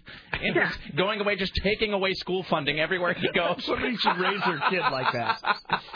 Your kid is just a Pied Piper of school bankruptcy. Hi, you're on the Rick Emerson Show. Hello. Hey, what's going on, guys? Hey, what's up? Hey, I remember taking those standardized tests when I was in school. And we always ask, does this affect our grade? And they're like, no, it doesn't affect your grade. Just do the best you can, right? Oh, sure. Like, yeah, well, screw you. I just start filling in dots. Yeah, I don't know. What was that test I had to take? Was it the SRA test? But I don't even remember what that stands for. We're not talking about SAT. No, I never took the SAT. But I took a thing called an SRA test they would give us every year, and I do believe that was some sort of a tool to measure the achievement of the school. Of course, I went to a private school, so I don't know. I don't know what that was for. Maybe that was like an independent auditing. Is that the test with the big E on the wall? And that's an eye test. Oh, okay. Not an SRA test. That's an eye test. I mean, I know lots of kids that did that. It's like, oh, it doesn't affect your grade. So, I mean, it was like 2 full days of straight testing. You know, can I just tell you this? Now that I think about it, there's all kinds of tests they give you in school, and I don't even know what they're for. Okay, there was the ACT test. What is that? Remember, did you guys take that, the ACT? Oh, that's like a preamble to the SATs, wasn't it? But that was a high school one that didn't really count for anything, wasn't it? I don't know, but that's why. Does it count? That's a different version of a SAT. You can take those or the SATs. Yeah, I took my That's SAT. What it was. So an ACT is another one that colleges use? Yeah, I believe so, yeah. Sorry, stop it. Yeah. All right, thank you. And then there was the MAT. Did you guys take the MAT? There was an MAT test they gave us in high school, and I don't remember what that stands for either. I think I took the MAT, but I know I didn't take the SAT, and I didn't take because I knew I wasn't going to college. So was that a FMAT? Sorry. It's really just... They're just blowing off What me. were we being just now, Scotty? Sporbert. Okay, all right. I think the MAT was a dry run for the SAT. I think that's what that was. Hi, you're on the Rick Emerson Show. Hey, Rick. It's Randy in Minnesota. Hi, Randy in Minnesota. How's life? Hey, now you remember I made the Scotty J sounder. Anyway. Oh, is this the one we use every day? You made the... I am he. Randy, I love that kiss you on the lips part most of all. Well, you know, I was inspired by you, Scotty. I love the having gay sex with you part the most, Hey, Randy. I got gay news, too, so this will all go hand in hand today. I don't think Randy is a gay man. Well, he might be. I don't know. What's up, sir? How can I help you? I'm really not. I got a question. Since I'm not listening to today's show, I have to get his own podcast. Is Scotty drinking today? Scotty? No, I've actually done a little bit too much Viso, and all the Sporbert jokes are just coming out of my ears. He's just a little jittery. There's worse places they can exit. All right. Rick. Yes. Yes. I had to break down and be like everybody else and get myself a MySpace because everyone's doing it, right? Yes, sir. And why didn't I do it sooner? One thing. I'm outside, as you can hear the airplanes. I'm near the Minneapolis airport. Mm-hmm. Okay.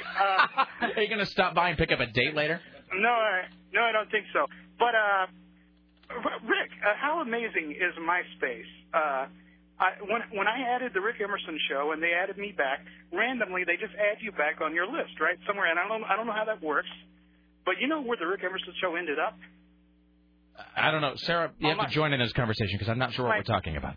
Well, you know, when your friends, they add you back. Now, is that true? Let me ask you this, Sarah. Is this true? Is it a reflexive thing? In other words, when you add someone as a friend, are you automatically their friend? I think so. Nope, they have to approve you. No, you have to wait. Yeah. So just because. Hold on a second. So I want to ask you a question. So let's say I sign up, and Tom is my only friend. I just sign up with the one friend.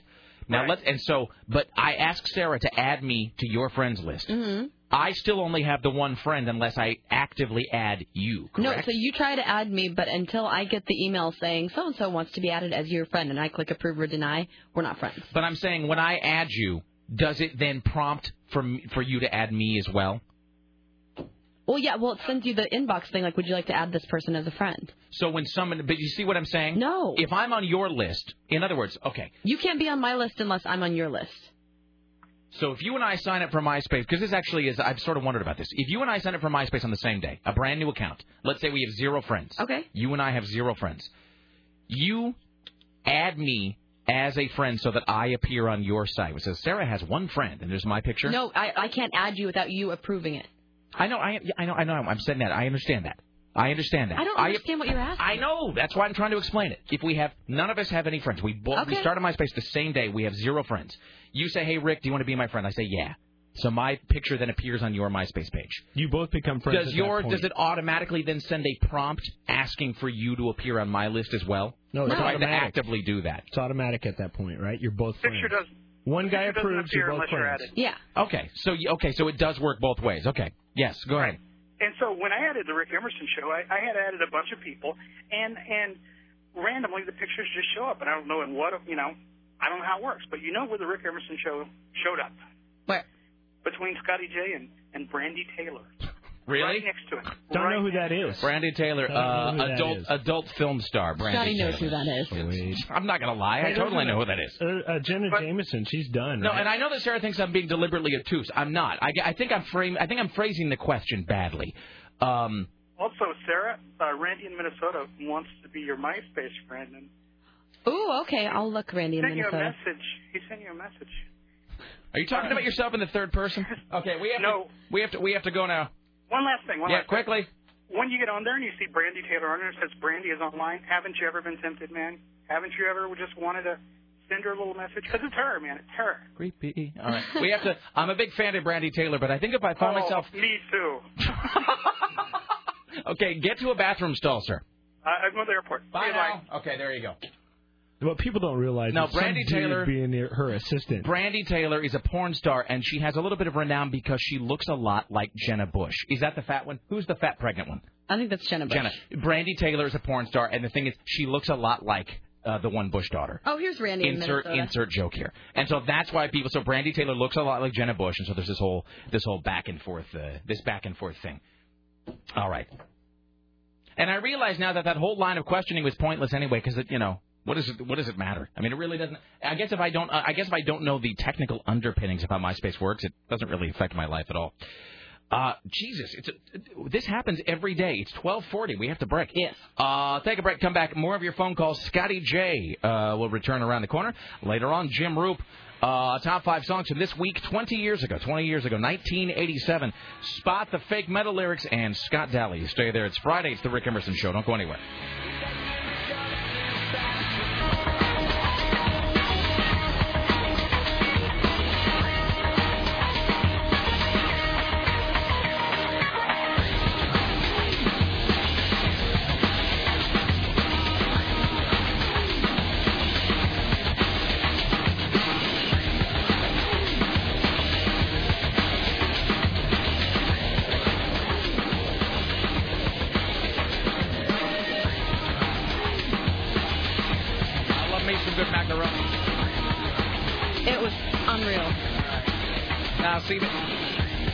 I don't know what it is. It's some sort of weird Greek punishment that now the 2 weeks that my wife is gone, I'm coming across all these places that I want to try. But, of course, I can't do that. I can't spend when my wife is here at home, I can't spend all my time just on the couch immobile. And then as soon as she's out of the country, just spend every night gallivanting around town, hitting one night spot after another. Because then if somebody tells her that, she'll come cut my head off. Here's a great list somebody sent me. Rick, I've compiled this for you, the top 5 Marvel comic book characters to name your penis after. It's really good, too. He's actually sent me the top 5 Marvel comic book characters to name your penis after, and then the worst 5 Marvel comic book characters to name your penis after. That's genius. All right, we'll read that later just to amuse ourselves. Here's Scotty J at the Ministry of Truth. Well, under the democracy of George Bush, we're gonna finish up on this here. Oregon taxpayers, according to state officials. You had all through the break to prepare that sentence. You had like 8 minutes to put together that one series of words, and it just came out as a complete garbled. I mean, that was just. I was gonna say something like, under the dictatorship of George Bush. You were tempted to create comedy on the fly? Yeah, it doesn't really work. Okay. But state officials have said that the next kicker refund for Oregon taxpayers will be the largest in state history. The refunds to individual taxpayers are expected to total more than $1 billion, or about 19% of each person's taxes. So those should be mailed in December. The median money or the median income will be about $297 apiece. Moving right along, less than 2 hours after a judge struck down Iowa's decade-old gay marriage ban, 2 Des Moines, Iowa men applied for a marriage license as bride and groom. Oh, is this sound Do we have sound on this? Well, have we reached the sound maybe section? I've found a story that you have over here. Well, is the Iowa story? Oh, the Iowa story have that? Because I have that. You know, you're right. Let's go. Let's move over to this right now. I'll finish. Mighty white of you, considering I spent about 45 minutes today assembling news sound. Did the same thing yesterday, by the way. You didn't use any of it, so thanks for that. Well, good thing Scotty got here at an early 10:40. Seriously, and what is that? Let me just say this. I don't not to tell tales out of school, but so Scotty was having this whole psychic meltdown yesterday. But I'm never going to get it all done. And he's having to do Tim's news, having to do Tim's news in the afternoon, and the podcast, and then whatever. Just constantly complaining yesterday about how much he had to do and how little time there was. Scotty gets to work at 10:45 this morning. By 10:40. Let me tell you this. By the time you got here, I had been sitting in this chair, not to be all about what a hard worker I am and so forth, but by the time you got here, I had been in this chair for 40 minutes assembling sound for your news. Assembling your news sound for you today. Wow. Well, let's use some of it. So thanks for not using any of it yesterday and waiting until 12:51 in the noon hour to use some of that today. So thanks for that. So let's. I believe I have some of the Iowa sound. Okay, well I can lead you right up to the to where it's supposed to be. Let me just load this. That's what the dinging sound is. I load this news sound. Okay, go ahead. Supporters of the gay marriage bans have suffered a defeat in Iowa, at least temporarily. So I don't know if I'm cross-mixing old news with new news, but this came out today and that came out today. So here we are. This is saying that the supporters are in a defeat in Iowa temporarily. Yes, they got a judge ruled yesterday. They get stuffed is what they got told. So maybe the two that applied the day after this and that, now the judge says no. So the Iowa judge ruled yesterday. Okay, that's Thursday. Okay. Today's Friday. Stop speaking. Why don't you try this? Reading? Why don't you pick one news story and just read it in the order it's written? Okay, here we go. You're trying to read two news stories at once. I know, I'm tossing that other one. So just pick the one news story from today, maybe not the one from a couple days ago. Pick the one news story from today, because that might have the most up-to-date information. Just take that one Iowa story from today that, I spent this morning preparing. Why don't you just read the words in the order that they're written on the page? Okay, because the old one said... Okay, Scotty. Okay, forget the old one. Put the old one away. I did. I tucked it. It's Friday. Supporters of a gay marriage ban have suffered a defeat in Iowa. I've already read that. So the Iowa judge ruled yesterday that the state's same-sex marriage ban is unconstitutional. The Arizona-based Alliance Defense Fund helps defend gay marriage bans across the nation. And the group's Senator Legal Counsel, Chris Stovall, says that the judge's ruling was, quote, revolutionary. In the end, what's different here is that this state court judge was willing to allow special interest groups to trump what's in the best interest of Iowa families and children. Attorneys. Well, you know what side he's on because he felt the need to say families and children. Yeah, he added the children part there. Totally. Later. Attorneys for Polk County. Straight children only. Well, the Polk County recorder, Timothy, I guess it's Brian, but it's spelled kind of really weird, have already pledged to appeal the ruling to the Iowa State Supreme Court. The lawsuit was filed by the 6 same-sex couples who were denied marriage licenses in 2005. That is a proposition that not even the Massachusetts Supreme Judicial Court found when it legalized same-sex marriage in that state. In other words, not even the Massachusetts High Court found that the fundamental right to marriage includes same-sex marriage. What a fundamentally joyless man he sounds like. Jesus, he's got to be a world of fun in the sack. I really noticed that most of the people who are opposed to, to gay sex and to gay marriage are really the kind that I can't fathom anybody finding attractive anyway. They really just sound like the most off-puttingly joyless and unattractive people. See, there you go. Boy, what an unpleasant... I mean, I don't really know much about Iowa. I've never been to Iowa. God willing, I'll never pass through the borders of Iowa. The only exposure I have to Iowa is the few people I've met who once lived there, who came from there or something. It just sounds like, a fantastically unappealing place to spend your life, and especially if you're gay. I mean, really, I can't fathom what it must be like. I mean, probably the vast number of corn-fed Iowa farm guys who maybe walk around shirtless, during the day, notwithstanding. I really can't imagine a less pleasant place to be gay than right there in one of the notches on the Bible Belt. It just seems like a really bad way to spend your gay life. Well, the Alliance Defense Fund senior legal counsel Chris Stovall says he disagrees with the judge's ruling that the fundamental right to marry is violated when the same-sex couples are unable to marry. So there anyway, you go. Well, his opinion is unimportant because he got told to go pound it and to go suck one by the Supreme Court. So, fantastic. So since we're on the subject of news with sound, we'll just continue here. More than 40,000 people are expected to celebrate in the northern Nevada desert this weekend at the annual Burning Man Festival. As it continues, the eccentric countercultural event celebrates self-expression. This year's festival also celebrates being green in the environmental sense. Angie As opposed to what? As opposed to the mold-covered sense? As opposed to the reptilian Kermit strumming a banjo sense? Or being green from possibly drinking too much and dying from your own vomit. Okay. Angie Dykema, with Friends of the Nevada Wilderness, says 75 volunteers will help preserve the local wilderness. Is her name really Angela Dykema? Yeah. How's it spelled? I really had to look at it several times to make sure I was saying it right. How is it spelled? D-Y-K-E. Okay. Never mind. All right. What is it? What is it? Wait a second. It's Dykema. With Friends, well, she's 75 of her. You were doing so well. You know, the first 45 minutes. I gave you the finger on the audio there. I think I speak for both Sarah and myself when I say that yesterday and then for the first half of this news hour, you were doing really well. It's all That's falling because I didn't apart. have to read. That is true. I'm sorry. That is your Achilles heel. They're incorporating a Green Man theme for this year's event, and they are also doing this restoration project. And the Incredible Hulk will be there to sign autographs. Volunteers will help put up a fence to protect the sensitive dune outside of Reno and will work to erase off-road vehicle trucks to discourage future illegal ATV riders from entering the wilderness area. The Burning Man Festival will conclude Saturday night and Sunday morning with the traditional burning of a giant wooden man. Now, I wonder if he's green, or if it's green wood even that they're burning. The Burning Man Festival began in 86 in San Francisco.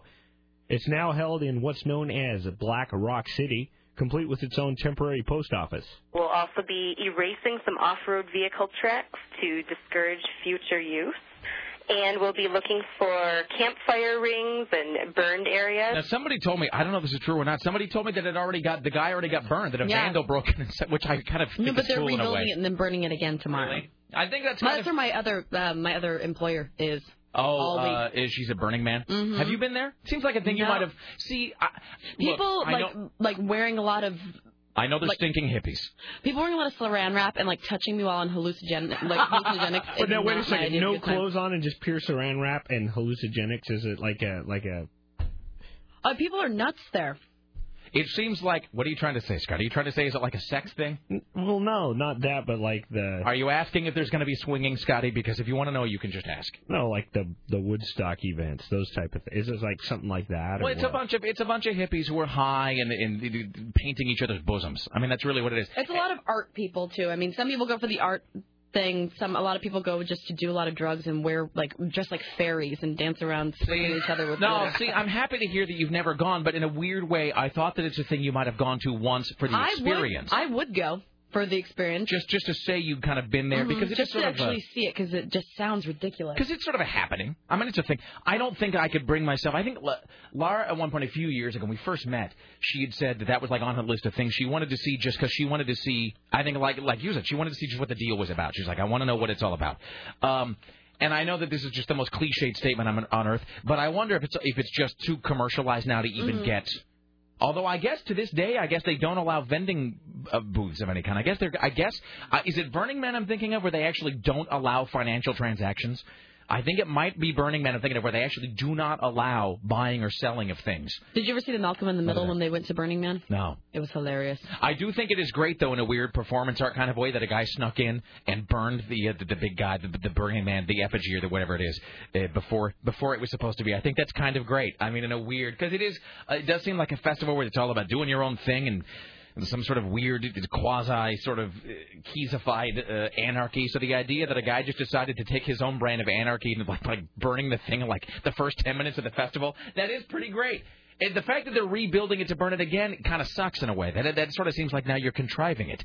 You know what I mean? It seems like part of Burning Man ought to be Zen. Let the burning happen when the burning happens. Yes, but there's no reason to be there anymore since it's already burnt down. Yeah, It's but like, the drugs haven't run out. They're just there to get high. That's the thing. They're there to get, and can I say this? And look, I don't mean to sound like I'm like a curmudgeon, and I really don't think this is an age thing. I think this is like Sarah and I are kind of on the same plane with many of these things. I don't think it's a curmudgeonly thing. I think it's just what slice of the culture maybe you come from and what appeals to you and what doesn't. But there is this thing. Not just in my generation, but I think in every generation post the 60s, where every generation feels this need to, like, create their own Woodstock and to sort of recycle someone else's culture and recycle happenings of the past as opposed to kind of creating your own thing. And Burning Man just sort of feels that way to me. And look, and I've never been there, so maybe I'm really wrong about that, and there's probably a lot of listeners who either get irritated because they go or they're into it or whatever. It just seems like very much my generation's latest attempt to try to co-opt something that the baby boomers did. Well, it does seem kind of like an interesting melting pot of people because, I mean, like, for example, the woman I work for is, very intelligent. She's a very, like, structured, well put together businesswoman, but this is what she looks forward to, all year, every year. She's part of the Portland Cacophony and does all kinds of weird. Is that like the Project Mayhem thing? Yeah, that's like the SantaCon thing that I did. Right, okay. So they do like all kinds of, those strange, bizarre, wonderful Portland things. Did you hear Roop say how hot it is in California yesterday? I can't imagine how hot it is at this festival out in the middle of the desert. Oh, it's got a... Yeah. Where is it at again? It's like near Reno. No, near Reno. Nevada? Some dunes in the middle out of there. nowhere. Oh, yeah, that's gotta suck. Yeah. Do they have a band or anything like that? Or it's thousands and thousands of people. It's huge. Yeah, I mean it spans for miles. I mean you can't go there without that form of transportation. I wonder why they didn't send Jim Roop to that. That would just be. That's an interesting. He would be in hell. That's a great idea. He's always been sent to stuff like that. No, that is a great idea. Because he would just, he would just despise that. Sit in his car with the air conditioning on. I mean, just sitting there cursing the stupid hippies. I mean, I think that would be. He even probably, as much as he'd hate it, he would probably recognize what a great idea that is. Just because, we're going to talk to him in like 9 minutes. It. So yeah, we should totally do that. Hi, you're on the Rick Emerson Show. Hello. Hey. I'm a teacher. Yeah. And I just need to set straight. It is harder to be a teacher now than it ever has been. But even though, and again, I'm not trying to be flip about this, even though everybody apparently just passes regardless of how stupid they are? I think it's been years and years since anyone has ever, failed and you couldn't go on to third grade because you failed second grade. I mean, everybody's just promoted. But the hoops that you have to jump through and the misalignment of state benchmarks versus report cards, city to city, district to district, everything like that is so crazy and out of sync that it's just mind-boggling how hard it is to juggle. Do you teach private or public? Public. Do you wish you taught private? No. Just because I think they're still held to the same standards. I don't know that they're judged obviously on federal funding or anything like that. But let me ask you a question, and this is the sort of thing I kind of wonder about, because one of the things, I think one of the big distinctions that the average American draws between a private school and a public school, and I think I went to private school, by the way. And so did I, and then I went to a public high school, so I kind of had a little bit of both worlds, and Sarah's sort of the same. Is I think a lot of people, when they think of the difference between public and private school, the first thing they think of is class sizes. The second thing they think of is, I think people have this idea that if you're in a private school and the kid acts up, you can just belt him in the face until he obeys. Whereas in public school, if you're in public school, and I don't know what grade you teach, but if you're in public school and there's some teenage kid or whatever, obnoxious, he's an a-hole, he won't do his work, he's disruptive, he's whatever, I mean, what do you, I mean, you obviously can't put your hands on a kid at this point, so what do you do if there's some kid acting up in a public school who just won't be made to behave? I mean, at some point, somebody has to come and physically remove kids from class if they're just not going to. I mean, if they're not going to play nicely with others. So what do you do? What happens? Well, you call the counselor, you call the principal, or if you're teamed up with somebody, you might just put them in another room for a timeout, and I hate that phrase, but that's kind of what it is. You remove them from the class if they're so disruptive. Your goal as a teacher is maybe this kid is a more kinesthetic, quote-unquote, learner, and so you have to find an activity that might appeal to his or her sensibilities a little bit more than someone who's more of a linear, concrete thinker who can sit down and actually do an assignment. Can I just say this? And this is just my dime store philosophy as just some moron who didn't even go to college, but I will say this. I think one of the big problems we have with education in this country is we have this idea that everybody, and I know this sounds terrible, but we have this idea that everybody is like college material. And we have the idea that everybody is really meant to get a lot of education and to go off and get a white-collar job. And, that's just not true. I mean, you look at other countries, like European countries, you hit 15, 16, maybe you stay in school, maybe you don't. Maybe you go off and you do, you become a skilled worker, you do some kind of blue-collar work and manual labor.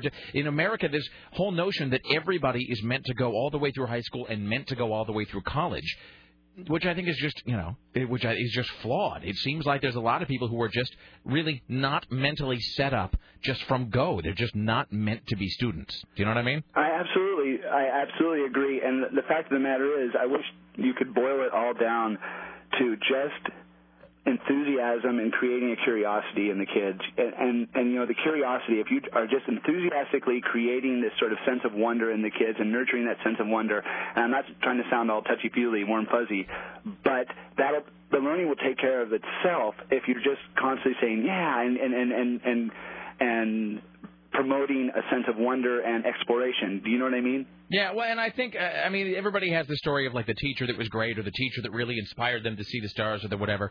And I think beyond that, there's just, there's kids who find stuff interesting and want to learn, and there's kids who don't. And, everybody likes to think that their kid is, could be president of the United States and is going to be a winner, but the reality is the odds just aren't. The world really is a bell curve, A lot of really dumb people, few really smart people, everybody else kind of in the middle. Right, absolutely, and again, I'll go back to it. It's because our society as a whole doesn't recognize that piece of common sense. Yeah, well, and you're not allowed to be a teacher, and you're not allowed to say it either. You're not allowed to go, look, your kid is just not going to cut it. Your kid's not going to make it. Well, I'll tell you this. I have a master's degree, right? And I look back at the work I did in, like, 4th grade. My mom saves it and says, hey, look at this little paper that we had on our refrigerator. And if I was even a teacher today, if I saw this kid's work, i.e. me at 9 years old, I would go, geez, I worry about this kid. Yeah. So, I think everybody arcs out at a different pace, too. That is true. That is true. All right, my friend. Have a good day, man. Thank you. All right. Well, we'll continue here on KCMD Portland. We'll talk to Jim Roop here in a while. We'll break. We'll do Spot the Fake Metal Lyrics. Scotty J, why don't you do one more here? We'll get some calls. We'll talk to Roop here in just a moment. Well, apparently global warming is going to be at its greatest this coming winter as climatologists forecast a very wet, cold, snowy winter. Oregon, yes. Scotty J, yes or no? Do you believe in global warming? I believe that the planet goes through seasons. I can, the funny thing is, I can hear you referencing something you saw on Fox News at one point and, like, trying to recite it word for word. It's like I can look into your head and I can actually see you flipping through the pages of, like, some USA Today that you read in a bathroom stall recently. Go ahead. Does it sound like this, in there? Oh, sorry. I'm going to start giving you a timeout. I think that's really going to be the only way we're going to start solving this sporbirding of yours. I think that when you insist on trying to be funny like this, we're going to have to start... Please to be explaining sporbirding for those of you who don't know what we're talking about. Oh, I think everybody who just heard that knows what we're talking about. I think what we're going to do is the Teeny Gather celebrity stool is going to go in the corner. And you will then sit on the stool in the corner. I won't make you wear a hat, but we will have you... I'll bring my Pope hat from the soapbox derby. There you go. And we'll have you put on the Pope hat and sit on the stool in the corner of the studio for 5 minutes every time you attempt to be funny like that, and it just fails. And eventually, it'll just be sort of a Darwinistic thing, where eventually the bad humor will be winnowed out of you. Or eventually I'll just spend all my time in the corner, apparently. Yes, well, see, so we win either way, don't we, Scotty? Hi, you're on the Rick Emerson Show. Hello. Yeah, first off, I was thinking that we should bring back the F-map in the form of an F, Scotty. And also, being from Iowa, I want to say it sounds like you take where you grew up in Kennewick, with people like your dad, and you subtract the nuclear waste and add hog manure, and you pretty much got the same thing. I'm sorry, no, but I can't tell from the tone of your voice whether you're being sarcastic or not. In other words, is Iowa exactly what I think it is? Oh, yes. Yeah. Okay. Yeah. I moved out here 6 years ago, and my family's like, so when you moving back? And I'm like, probably never. Yeah, well, hey, enjoy your lives. Yeah. Yes. All I know about Iowa is, again, a few people I know. I had some childhood friends who were from Iowa, and my friend Ryan is from, is Decatur in Iowa? Yeah, it is. Yeah, and so he's from Decatur, and he just, every time I talk to him about it, he doesn't actually even ever refer to it as Iowa. If you ask him about his home state, it's not Iowa, it's always effing Iowa. Where are you from? Effing Iowa. It's like he's so angry, he's just standing, it's like in his head, he is always standing on a mountain like Ronnie James Dio, cursing the heavens for having placed him in Iowa at birth. Well, the funny thing about it, it's like you go back and visit. I try not to go back very often. I inevitably get back there every year or two. Yeah. And it's like going back in a time warp. It's like, how they say, like, fashion in, like, New York's always, like, a few weeks behind London? Yeah. Well, Iowa's always a few years or maybe a decade or so behind anywhere else in the free world. I have lived in places like that, yeah. There's still mullets, it's just... Yeah, Salt Lake City's the same way. In Salt Lake City right now, it's about 1995. That's exactly when I was last in Iowa. It was probably mid-'90s. Excellent. All right, my friend, I'm glad you made it out. Don't ever go back. Oh, I won't. Thank you, my friend. Thank you. There you go. Hi, Rick Emerson Show. Hello. Hey, Rick. Actually, I called to comment on the Burning Man deal, but Yes, sir. you actually started a thought with the teacher that you had on the phone and didn't quite finish it, and I totally agreed, which was I think that higher learning and some of the learning that some of these stupid little craps are getting now should be more of a privilege rather than a right. It's not even that. First of all, I will say this. This is another cue for Scotty to tell me that I'm a socialist. I do think college ought to be free if you're smart enough and if you qualify. Absolutely. And, Scotty, I'm already getting the stink eye from Scotty about that. But, look. Scotty, let me clarify, too. I am a staunch Republican. No, I do. I believe that college ought to be free simply because we cannot constantly lecture. Because, look, what do we tell every single child? What do we tell every child in the country? You've got to get a college degree to make something of yourself. We tell them it's crucial. Well, if we're going to say that something is crucial for life, then we ought to be funding it. On the other hand, we can't fund our own schools in Oregon, let alone the colleges. The thing is to counteract that, though. I do believe that I don't think going to school ought to be mandatory once you hit, like, 16. I think once you hit 15 or 16, I think you ought to do, because I think that's the way it is actually in England. I think when you hit 16, you are free from the obligation to go to school, and if you wish to go to school, you may, but if you wish to go out and get a job and start working, you can do that as well. And you know what? Not everybody is cut out to be a student, and not everybody is cut out to sit in geometry class all day. Well, you can drop out of high school still at 15, 16, right? Can you do that here? Can you? I believe so, I don't know about that, because I remember having the hugest fight with my parents, and I don't know if I've ever told the story in the air, but I had the single most, you hear that phrase, knockdown, drag-out fight. When I was about 16, I had... And my mom still brings it up every now and again. I had the worst fight. I can remember it like it was yesterday. The worst fight of my life with my mom, and I think my dad was still around at that point. The worst fight of my life with my mom, because I wanted to drop out of school and get my GED. And she wouldn't let me do it. And she dug in her heels and she refused to let me drop out of school. And I was furious with her. Is that what you did? I didn't. No, I didn't. Okay. I kept going to school. She talked me out of it, and she wouldn't let me do it. And then by the time I think I was able to drop out of school, I didn't. It was so close to the end that I just stayed in. But I didn't speak to my mom for like 4 months. I didn't. I would go to school. I would come home. I would go to my room. I would shut the door, and I wouldn't talk to her. And I went for probably 3 or 4 months, and I wouldn't talk to my mom because I was so angry that she wouldn't let me drop out of school because I hated it. I hated it with everything in me. Just despised it. There's zero shame in the GED because typically you're going to a college to get that anyway. Your high school diploma's stupid anyway. When has anybody ever asked you? When has anybody ever said, "Show me your high school diploma before I'll hire you"? No one. Well, they ask on every application, "Are you a graduate of high school and have you had any college?" I have a friend who is very successful in what he does. Never went to college and wrote that he went to a very prestigious university, and they never checked on it. Do I know who this is? I think you might have met them. Have I met this person? I think you might have met them at some point. And this person, we won't give any details, but this person claims to have gone to a big-name college? Yes. That's so great. When, in fact, he went to college. Yeah, he went to college. Yeah. People do the same thing with their high school degree, I have a fake diploma from the University of Utah. Well, I had a friend of mine graduating from the University of Utah, and, the thing is when you go down and you shake the dean's hand, and he hands you the diploma, and you turn and you smile. Well, they didn't have the regular diplomas there, so it was just a mound of blank diplomas. That's how it is for everybody. So I told him, my friend Todd and I stole like 10 of them. And so I have one, and I had a friend of mine who does calligraphy, like Rick Emerson. So it says that I have like a master's in something or other. I went through Mount Hood, and they did the I same should mount thing. that in my office. It's because they typically mail your real one to you. Yeah.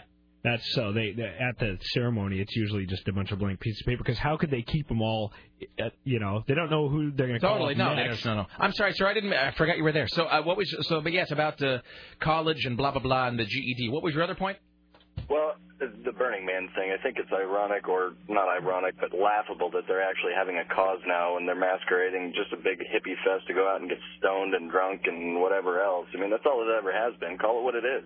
The Stone Fest, the hippie grope fest. Well, I mean, I can. And here's the other thing, and why does everything have to have a cause now? I don't get that. Let's just throw a party to have a party. Well, I mean, and it doesn't always have to be, and it doesn't always have to be art either. That's the thing about Burning Man, that it's a festival of art. And I mean, it's not art. It's boobs and drugs. I mean, it's just leave it at that. Fell into a fire, dropped a G.I. Joe guy in or whatever. They called it Burning Man, and it's an accident, and here we are now at this. And I just don't understand why they have to have a cause. I don't understand these kids and Go their rock get and drunk roll. and stoned in the desert and leave us alone. Thank you, sir. Bye. You can zoom in and see the man. Oh, yeah. Is this from David Krause? Yeah. He just sent this to me. That's awesome. It's Burning Man on Google Maps. That is pretty cool, actually. Yeah, I mean, I'm not opposed to anybody, people getting together and doing whatever. I mean, do drugs, have sex, drink, listen to, set stuff on fire, music, whatever. But the idea that it's somehow that it's some weird piece of performance art just sort of annoys me. Or like Farm Aid, for instance, and Willie Nelson gets all rich off that and pulls himself out of debt. No, I don't know. It was supposed to go to a farmer. No, I don't know that that's true. I think I guess it's a little revisionist history. He has a place in Maui. I don't know that. Well, Willie Nelson has a place in Maui because Willie Nelson has sold more records than anybody you know. I don't believe that Farm Aid was not used to get Willie Nelson out of debt with the IRS. I think it was. It was. Stop it now. What are we doing? Hi, you're on the Rick Emerson show. Hello. Look at the big compounds. Hi. We're listening to 970 AM KCMD Portland Solid State Radio. But Scotty, the phrase would probably be silence or mute Scotty in the corner with a dunce cap or something instead of that. Right? I wasn't going to say a dunce cap because that seems unduly harsh, but we have a Pope hat we can make him wear. This way, man, I'm one of Scotty J's biggest fans. Scotty J is great for the show. He's not great for the news. I'm going to put it lightly. Yeah, okay? in your face, Scotty, and he's your biggest fan. All right, thank you, sir. Here. All right. I think this is Jim Roop, so we'll get him here in just a few. Hi, you're on the Rick Emerson show. Hello. Hey, Rick, how's it going? What's up? Hey, with Scotty, instead of sending him into the corner, why don't you get one of those electric shock collars they use for dogs and you get a little jolt every time he does a scoreboard? We really have thought about that, or maybe one of those citronella collars that you give your dog, and it puts out a little puff of citronella whenever they bark. Yeah. We've thought about that. My friend Siegfried has one of those. I have a citronella collar. Really? Mm-hmm. Siegfried has the shock collar. Oh, you have a shock collar too? I have a shock. I can mail you the shock collar. I mean, really? Would you? My dog doesn't need it anymore. Now it doesn't cause permanent damage, of course. No, my dog was already stupid. All right. How have you? Have you felt it? Do you know what it feels like? Yeah. Does it hurt? It feels like an electric fence on 10. So like on a, how much would you say? I mean, is it a pain or is it just more of a weird? Because sometimes, when I was a kid, I grabbed an electric fence because my older brother told me to when I was like 3. He's like, grab that. I'm like, all right. It didn't really hurt so much as it was just a weird, awkward, unpleasant sensation. What would you say the shock collar feels like? It hurts. Okay, excellent. So can you send that to us? Yeah, I'll put it in the mail. Excellent. Thank you, sir. Hey, but the button on mine sticks a little, so you might have to pound the remote a few times to get it to stop. Or Scotty, you'll just have to start being funnier really fast. Yeah, pretty much. Thank you. You bet. All right, we'll get these other calls here in a second. Let's welcome now to the Rick Emerson Show from Los Angeles, ladies and gentlemen. CNN radio correspondent James Roop. Hello, sir. Howdy. Hi, how are you, brother? I'm doing great, thanks. So we're going to be getting a shock collar, apparently. That's fantastic. Wonderful. Well, Scotty has this whole thing where we've learned this with Scotty that he can only be funny when he's not trying to. When he, you know what I mean? When he tries to be funny, it doesn't really work. Mm-hmm. If he doesn't think about, you know what it is? It's like many things. If you focus on it, it's not going to happen. You just got to relax and let it happen naturally. Don't stress out about it. Just like finding love. Exactly, just like that. So anyway, we're going to get that. Hey, so I hate to just go into another thing about the heat, but is it actually does the California power grid, and I'm so unclear about how power works. I recently read this book, The Bronx is Burning, and they talk about that big blackout that happened in New York in '77. Yeah. And one of the most fascinating chapters in that book was... It's a good story, by the way. Yeah, it's a great, and they talk about that Con Ed blackout that happened. Yeah. And it's fascinating because they do it like a minute-by-minute timeline of how a blackout happens and whatever. And I guess do they do these rolling blackouts in California? Doesn't it seem like they know when it's going to be hot and they can just like get more power ready or something? Well, you would think, and right now it's been that way. Back in the Gray Davis days, before Schwarzenegger took over, there was a lot of power problems. I mean, power plants hadn't been built in a while. I mean, we have more people and more energy demand, yet we were still living 20 years ago as far as the infrastructure goes for power.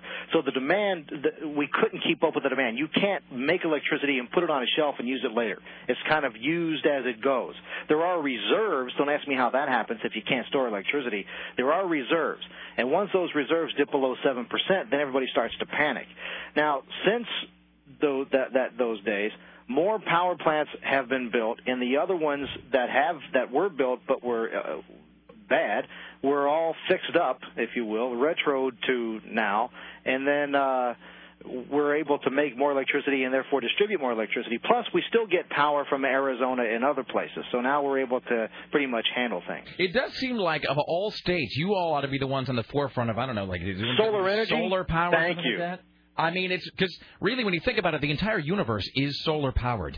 You know, people act like it's some weird, unproven, hippie, trippy idea, but really, the entire Earth runs on the sun. Yeah, it's called summer. Yeah, I mean, I just don't understand. Has somebody really made a strong push for that down there? No, I think there's too much money in the way it's done now. There's too much money in burning coal, too much money in converting that kind of stuff to energy that nobody wants to do it. I mean, it's too big a deal, and the lobby's too heavy. Just like gasoline, natural gas, all that kind of stuff. It's the same type of situation, and it will cost a lot of money to switch everything over. But you know what? You're going to have to do it eventually. Anyway, you're going to have to buy that HD TV in 2009. You might as well buy it now. Did you ever see that documentary about Enron called The Smartest Guys in the Room? Yep.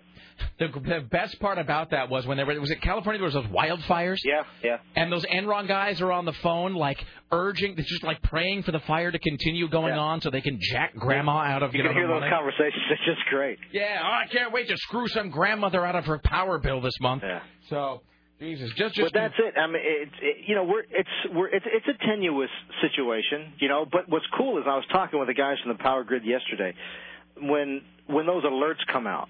When they're saying, okay, everyone's got their air conditioners on, some idiots running their washing machine at noon, you know, the power demand's going up. Greg Fishman says, I can watch it go up. Then we issue the stage 1 alert and ask everybody to conserve. And you can see it almost immediately start to flatten out, as if people really heard the news on the radio and they're actually, okay, turning this light off and that light off. He said it's amazing how you can actually see it. So he's really thrilled that people are conserving to the point where yesterday, when they thought they were going to have to get to a stage 2, they didn't even have to declare a stage 1 yesterday because of the conservation efforts of people. I actually, and we don't get hit really hard up here with this kind of stuff. It doesn't get that hot in Oregon, but I am so freaky about making sure that like the power doesn't ever go out in this city, because I deal with the heat real badly. It gets above like 85 and I become cranky, I'm angry, I don't get anything done, I just want to lay around and bitch about stuff. So whenever it starts to get like that, literally, if they even start to whisper about the possibility of power shortages in Portland, I turn off everything in my house and I just sit in the dark by my air conditioner, just sitting there, just doing my part to make sure that the cool supply of cold air will not be interrupted at all. That's great. I mean, but if everybody else did that, you would never have to worry. I know. And the problem is, you're sitting there doing your part, and some other guy's using 3 times the amount he should be using. Sons of bitches. Bastards. Bastards. All right, so are you on next week while you're in Atlanta, or are you off? I'm not sure how this is working, right. To be honest with you. Well, in any event, travel safe in any event. I do the best I can. All right, my brother. Well, if you see our good friend Ed down there, give him a hearty slap on the back. You know that I will. Tell him and Amanda that we say howdy. I will, man. All right, travel safe. Jim Thank Roop. you, sir. Thank you. There you go, James Roop. And real quickly, before we break here, 1 email, 1 story. Then we'll break. 1 email. Then we'll come back, Scotty J at the bottom with news. And let's see, then we'll do the fake metal lyrics, give away a Queensryche 2 CD, Sign of the Times, the Best of Queensryche 2 CD Collector's Edition, courtesy of EMI Capital. I'm going to get back. Let's see, Rick, about Requiem for a Dream. It's about Requiem for a Dream and Handmaid's Tale, because Sarah just saw Requiem for a Dream, and then apparently you had recommended The Handmaid's Tale to some woman who called up and read it. Yeah. Rick, Requiem it's Friday. Requiem for a Dream. Requiem for a Dream has sat in my entertainment center in shrink wrap for 6 years. I can no more bring myself to sit and view it based on its reputation than I can to bring myself to set aside time to scrape the skin off my genitals with a potato peeler. Magnolia did a great job of depressing me for a while, and I'm wondering, with Magnolia as a comparison base, how much worse is sitting through Requiem for a Dream? Oh, it's far worse. Oh, no, that's not even the same area. Magnolia is an Adam Sandler film compared to Requiem for a Dream. And I love Magnolia, don't get me wrong. Dude, it's not even in the same sport. Not even Requiem for a Dream it's soul-sucking. It makes you lose your faith in humanity. Yes, it does. And it makes you depressed, and it gives you like a clear insight into like crazy people you see walking down the street, or just like neighbors, perhaps. Yeah. How much did you never want to do drugs ever after watching that movie? And I mean, it's not even, and it's not just the heroin part. I mean, it's actually like prescription drugs. Like it's not something that is it's too far from the truth. Like you can actually see it happen, which is why it's so awful. The great thing about Requiem for a Dream, based on the Hubert Selby novel of the same name, is that in the wrong hands, that movie would have been really lectury and preachy and over the top, and it would have just seemed... Because if you think just about the final 10 minutes of that film, and then you think about the beginning, it ends on just such an unbelievably over-the-top, dark, down ending, which I'm not giving anything away. You sort of see it coming the whole time. Well, it's different in the rated one, right? Well, it's just a little... little less graphic? Yeah, there's no... you don't... With the two butts. You don't see that. Oh, my God. Meet Marion. All good people. King Keith David. I'm not taking it out for air, sweetheart.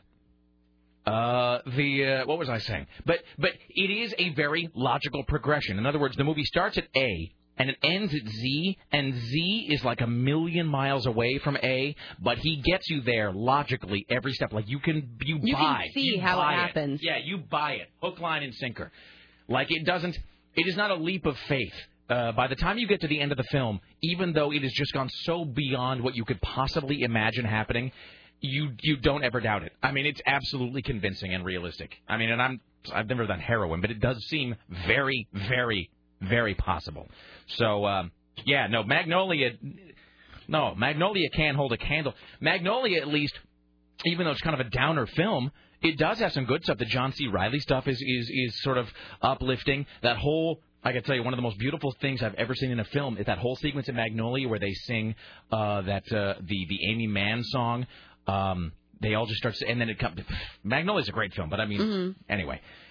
He says, oh, by the way, you were talking about The Handmaid's Tale. Just those words make me feel disgusting, because when I was 12 years old, the movie was out on VHS. My parents rented it, and I was bored, so I sat and watched it.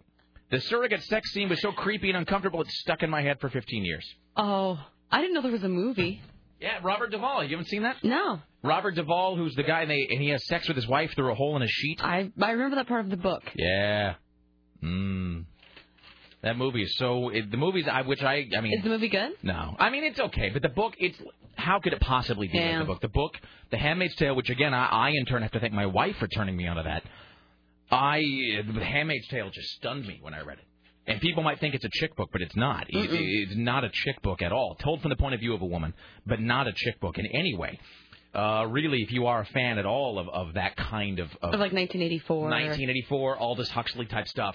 Handmaid's Tale is great. Final thing, we got a break. Sarah, how much money would you guess Britney Spears, all things being equal, in other words, when she doesn't have a movie or just whatever, her day-to-day, or, just her average month, how much do you suppose Britney Spears makes in a month? When she's not doing anything? Meaning if you were to average it out. When something big isn't happening, like take away when she has a big record coming out or when she's just, signed some, to get a bonus from something or other. Her average monthly income. Monthly. I don't know, like 80,000? Is that your final answer? I think enough time has passed that I can use that phrase now and not have it sound like I'm trying to be cheesy. But is that your final guess? A month, like I don't know, 150. Britney Spears' 1,000? monthly salary. You're guessing 150,000. Yes. Britney, let's see. Let me just read this here. Britney Spears makes $737,000 a month. Are you kidding? Now? No surprise that pop star Britney Spears brings home the bacon, according to the latest court papers filed in her custody battle with ex Kevin Federline and obtained by the New York Post. Spears earns more than $737,000 a month, while Kevin Federline makes nothing. Attorneys for Federline say he is left with literally zero income after business expenses. Work! Don't look at me. It's not difficult. The whole story was worth it, and my envy over Britney making that much money is worth it just for that one moment. So his attorney is saying he has $0 because he's not doing anything? What kind of argument is that? You're the best. And that's, by the way, he makes zero income a month in spite of the $20,000 a month he gets from Britney Spears. Jeez. By the way, those payments will stop in November. He's asking that Britney pay $150,000 to his legal bills. He's also hoping for 70-30 custody of the young sons. Dream on, friend. The next hearing. It's funny, though, how we keep jumping from one camp to another. Because first we thought she was a shoo-in for custody. Then she was such an F-up we figured he was going to get it. And now there's just no way. And now he just seems like such a loser. And what kind of an argument is that to get custody of your children? I can't manage $20,000 a month. It's all gone. The next hearing is September 17th. There you go. $737,000 a month. All right, we should take a break. We'll come back after this. Scotty J around the corner, and we will do Spot the Fake Metal Lyrics for your chance to win a copy of Queensryche's Sign of the Times, the 2-CD Collector's Edition. Later on, Scott Daly from Film Fever Radio, and the top 5 songs from 20 years ago this week. You stay there. It's the Rick Emerson Show.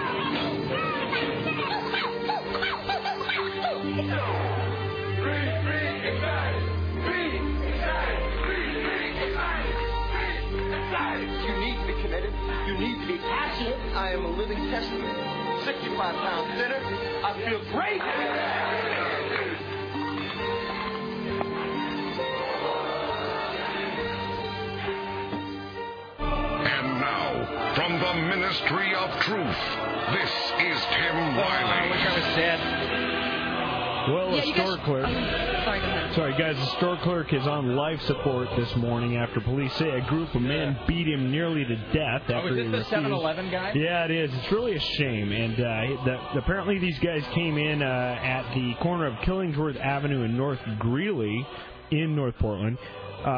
Came in wanting to buy some wine, and the store clerk refused to do that. Apparently they were underage, and they just beat the living tar out of him. Was this last night, today? Early this morning. Jesus. You know, the thing, that's a bad 1-2 punch. Get the Requiem for a Dream sound and then the 7-Eleven beatdown. You know the thing, and I didn't work at a knockoff convenience store. I worked at an actual 7-Eleven. The thing I learned is Have no personal investment in the rules at 7-Eleven. If it's 3 in the morning and a guy comes in screaming at you that he wants beer, just give him the beer. You know what I mean? The guy's his last name was Alan, I guess. Alan's ex-wife, Mary Carlson, said that he's the type of person who would risk his own safety to protect others. Now, I don't know how he's protecting any others if he's the only guy in the store and then there's 2 people just robbing him for seriously, wine. I'm not trying to make light of it. I'm saying, really, it's not worth it, man. Guy comes in, he wants some beer, give him the beer. If you want the keys to the store, here you go, dude. I'm earning less than minimum wage I'm here. making $4 an hour. In fact, I'll help you carry it out if you don't kill me. Let the Wookiee win. That's the moral of this. So the sad part is I'm trying to be a hero and I mean, look, I'm not trying to criticize the guy, but I'm just for anybody. There's jobs worth being a hero over, and then there's jobs that ain't, and that falls into the ain't category. So don't do that. Jesus. Well, on an up note here, veteran stars are going to help out Jerry Lewis this weekend with the Labor Day telethon. Well, of course, it is Labor Day. I forgot all about that, actually. Something Where is that? We count the days. I don't know if it starts on Sunday and goes through Monday, and I believe that's the case. Where do they air it now? I don't even know where the Jerry Lewis telethon is actually aired. I think it's parts of L.A. and New York, but I'm not positive. No, but I mean, they air it. Well, that's where it's done, but they air it all across the country. Oh, sure. But, I mean, he says this, though. He knew it all along. No, but does somebody here air the Jerry Lewis telethon? Is there a network station here that will carry it? It used to be KPTV Channel 12 here that used to broadcast it, but I don't know if Fox is doing it now or who got the bid for that. It's kind of like NFL. The Jerry Lewis telethon, and I make this observation every year, is no fun since he started taking naps. Because the thing is, he didn't on the show. No, because the deal used to be that it was 48 hours, right? It was the all-nighter, 48 hour, and he wouldn't go to sleep. He would stay up, and he would start at whatever it was, like Friday, it was like a 48-hour film festival, but it was the 48-hour, MS festival, Lewis festival, or Jerry Lewis, and so he would. They ought to have the Jerry Lee Lewis telethon, where he's just on speed the entire time and waving guns around. But just screaming yeehaw and marrying 10-year-olds. When they hit the certain mark of another $1 million, he gets up on the piano keys, stands on something. Sets Give me a 13-year-old. But the thing with the Jerry Lewis telethon used to be that on Friday night it would start, and then he would sign off Sunday night, and they would raise however much money. But the deal is that he wouldn't sleep. He would stay awake and on camera. Unless there was an act performing or there was a band or something, Jerry Lewis would be there on the stage, awake the whole time, and he was on drugs, and he was all strung out during that time period, which is why he was able to stay awake for 2 days, because he was just speeding out of his mind. He was speeding for the kids. Jacking himself up for the kids. But as the weekend would go on, he would just start to get more and more loopy and delirious, and he would just be sweating and angry. And if the money wasn't coming in fast enough, he would just lose it and just shout at people. And he would have these. They were great. They really were some really great, compelling television in a way that we don't have anymore. And because he had this real personal stake. I forget what it was. It was like a cousin or something of his that had MS, which is why he cares about it so much. It's like that's his deal, is because he had some relative with MS. He has something himself now that I don't remember what it is, but it's called an addiction to Percodan. That's what he has now. No, he actually has some health issue that's above and beyond taking drugs. He weighs like 300 pounds. That's the health issue. But he would stand there, and if the tote board wasn't rising fast enough, he would just have these long, angry, sweat-covered stream of consciousness tirades where he would just berate people. I mean, he would just scream angrily into the camera, and you always felt like he was just a couple minutes from passing out. Go to commercial. Switch to local. Quick. Well, but Jerry's on fire. Totally. That's exactly what it was, too. Because he would just sit there and go, I don't know. I mean, you just not calling in. I saw that, too. Little Johnny can't even walk.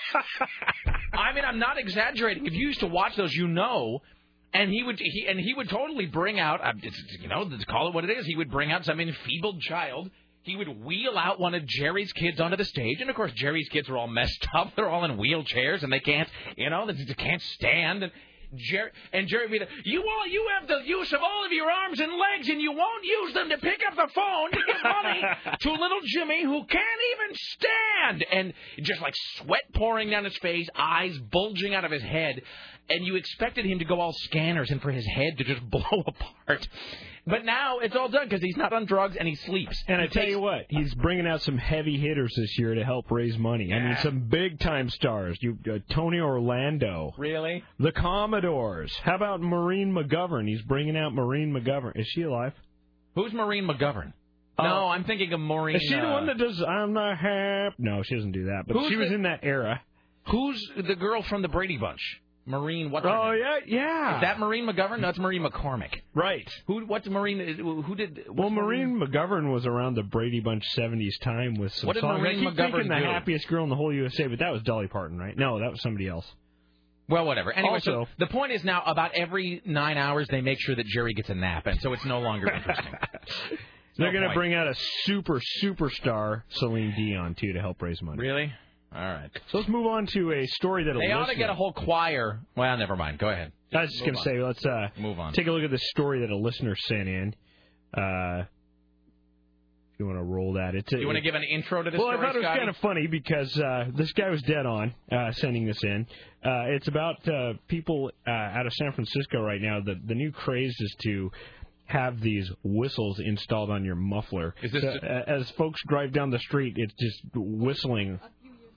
Is it? Really? It's a few years old, All isn't right, it? then I guess we're bringing it hilarious. back since it's Friday. Welcome to the modern era. This is from KRON Channel 4 in San Francisco. The latest rage for kids is driving parents and entire neighborhoods crazy. It's called a whistle tip, and it's welded. I don't know who this woman is, but she's dressed like a female Jerry Spence. She just looks all kinds of weird. This must be a relatively recent story because the car they're showing is a new PT Cruiser. Yeah, the money shot's at the end with the guy, with one of the neighbors. Inside a car's muffler to make the car screechingly loud for nearly a mile. Well, tomorrow night, Oakland residents will be complaining officially to City Hall officials. Crowd Force Mark Jones has Oakland the has story enough to complain live in about. Oakland this evening. Mark. Well, Pam, city residents have been told this noise is perfectly legal, so tomorrow they hope to start the process to change the law. Nearly every muffler shop in Oakland is installing Whistler tips. It's a piece of metal welded inside the exhaust pipes that makes the car audible for almost a mile. Tell me about the whistles. The whistles go whoop. Anybody that has it in their neighborhood is going to be totally. Really? That's good. That is journalistic news. Scotty, where did you find? Is it like a YouTube? I wonder if he bestseller or was something? left behind. We've driven crazy. It sounds like what? Well, you want to woo woo? It's that woo woo. It's got woo woo when it goes down the road. It's good Woo! stuff. You know what I'm saying? Then you got the flows. They didn't trip off the flow masters. That decoration, man. It's just for decoration. That's it and that's all, man. We do it for decoration. You have it on your car? Yeah, I got it on my car. It was being installed on their car. Roxanne Bruns. Really? Okay. Really? Okay. That's the dumbest story ever. Seriously. I love how these the guys announcer comes back and says that. It was being installed on his car. Like he couldn't say anything else. These guys in Oakland who are putting the whistle inside their muffler or the exhaust pipe, these are, they are California cousins to the guys in my neighborhood who spend all day trying to make their pickup truck and their motorcycle as loud as humanly possible. Those guys, the guy that lives like 3 doors down from me just sits out there all day with his Bob Seger blaring, trying to make the truck as loud as possible. I will guarantee you, none of these people are in that 49%, Can Scotty. we please stop playing this because it's kind of embarrassing? I've had like 6 emails and people saying, yeah, that's 4 years old. Well, I didn't find it. Scotty came in during the break. It was like, you got to find... When you and I were trying to find the Requiem for a Dream thing, Scotty's like, you got to play this whistle story. It's Relatable Friday. It's relatable from Friday 2003, I think is the point. Well, we're going back in time 20 years for the top 5, so I thought we'd go back 4 years. Here's the email Scotty sent me. He says, this is the email that Scotty sent me with this link. We have to run the story. Hands down, good news. Play this, Rick, all caps, Scotty. Well, the reason being is, That's nobody's fault but your own. You should check that stuff, Rick. I should check it. That's the thing. It's How kind am of I my going fault. to check it? There's no date Send on you it. a lick? Anyways, sent me a lick. Anyways, these people heard It's the like news, it's but a YouTube link. There's no date on it. I hadn't heard about the whistle thing. And Scotty I'm is sure the there's 2 more quality people out control there. person here. Yeah, it's my fault. All right. Are we still moving on with more news? No. Hi, you're on the Rick. Well, not for now, anyway. Stay there. Hi, you're on the Rick Emerson Show. Hello. Hello. Hey. What does GED stand for?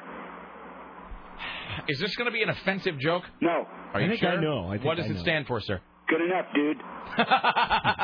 Okay, that's funny. Bye. Thank you. It's hard to make me laugh, but that's funny. Hi, you're on the Rick Emerson Show. Rick, this is White Man. Hi, White Man. Hey, I a couple questions. One, when you were talking about the Jerry's Kids telethon, yeah, and you said they should get a choir. Were you talking about getting a choir of MS kids?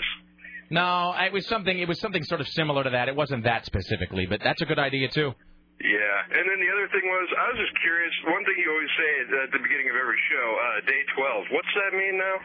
I really do have to put this on the fact, because it is really the most frequently asked question. The Welcome to Day 12 is a reference to Bob and Doug McKenzie's 12 Days of Christmas, and they're counting down the, 3 turtle doves, 2 magic toques, whatever. But when they do Day 12, during the 12 Days of Christmas, they say, hello, and welcome to Day 12. And that's a thing that I just started saying for no real reason. Oh, okay. Well, good times. Thank you. All right, thanks. Hi, Rick Emerson Show. Hi, Rick Emerson Show. Hello? Hi. Hello? Hi. Hey, you guys were wondering Marie McGovern? Yeah. I think she's saying that it's got to be the morning after song. That's it. Got to be the morning after. Yeah, that's the one. I didn't like it then, and I don't like it now. So much so they flushed it out of your brain altogether. All right, excellent. Thank you. You bet. Bye. There you go. All right. Let's do one more, and then, what, Scotty? One more in the top 5, maybe? Or here's what we... Oh, damn, man. Are you kidding me? It's 2 o'clock? I know. Jesus. I have a tendency to throw you off track. Well, Scotty, we're not going to have time for one more. Sadly. You'll have to come back at 2:30. Sounds good. Here's what we got to get done. Scott Daly's going to join us. Dennis Pitzenberger's going to come pimp his weekend thing. We have to do these Queensryche giveaways, and then we got this top 5. The Queensryche giveaways really take precedence. Right. I was supposed to do that today. So I was supposed to do it yesterday, but the audience failed. Failed! All right. Do we have to break?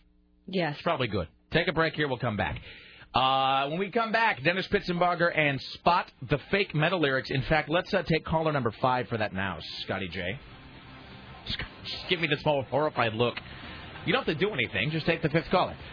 We'll take 5th caller right now for your chance to win Sign of the Times, a 2-CD collector's edition of the Best of Queensryche, courtesy of Capital EMI. Take caller number 5 right now for your chance to play Spot the Fake Metal Lyrics. 503-733-2970. Stay there. Back after this. The ditches and burn through the wishes and slam in the back of my Jaguar. The ditches and burn.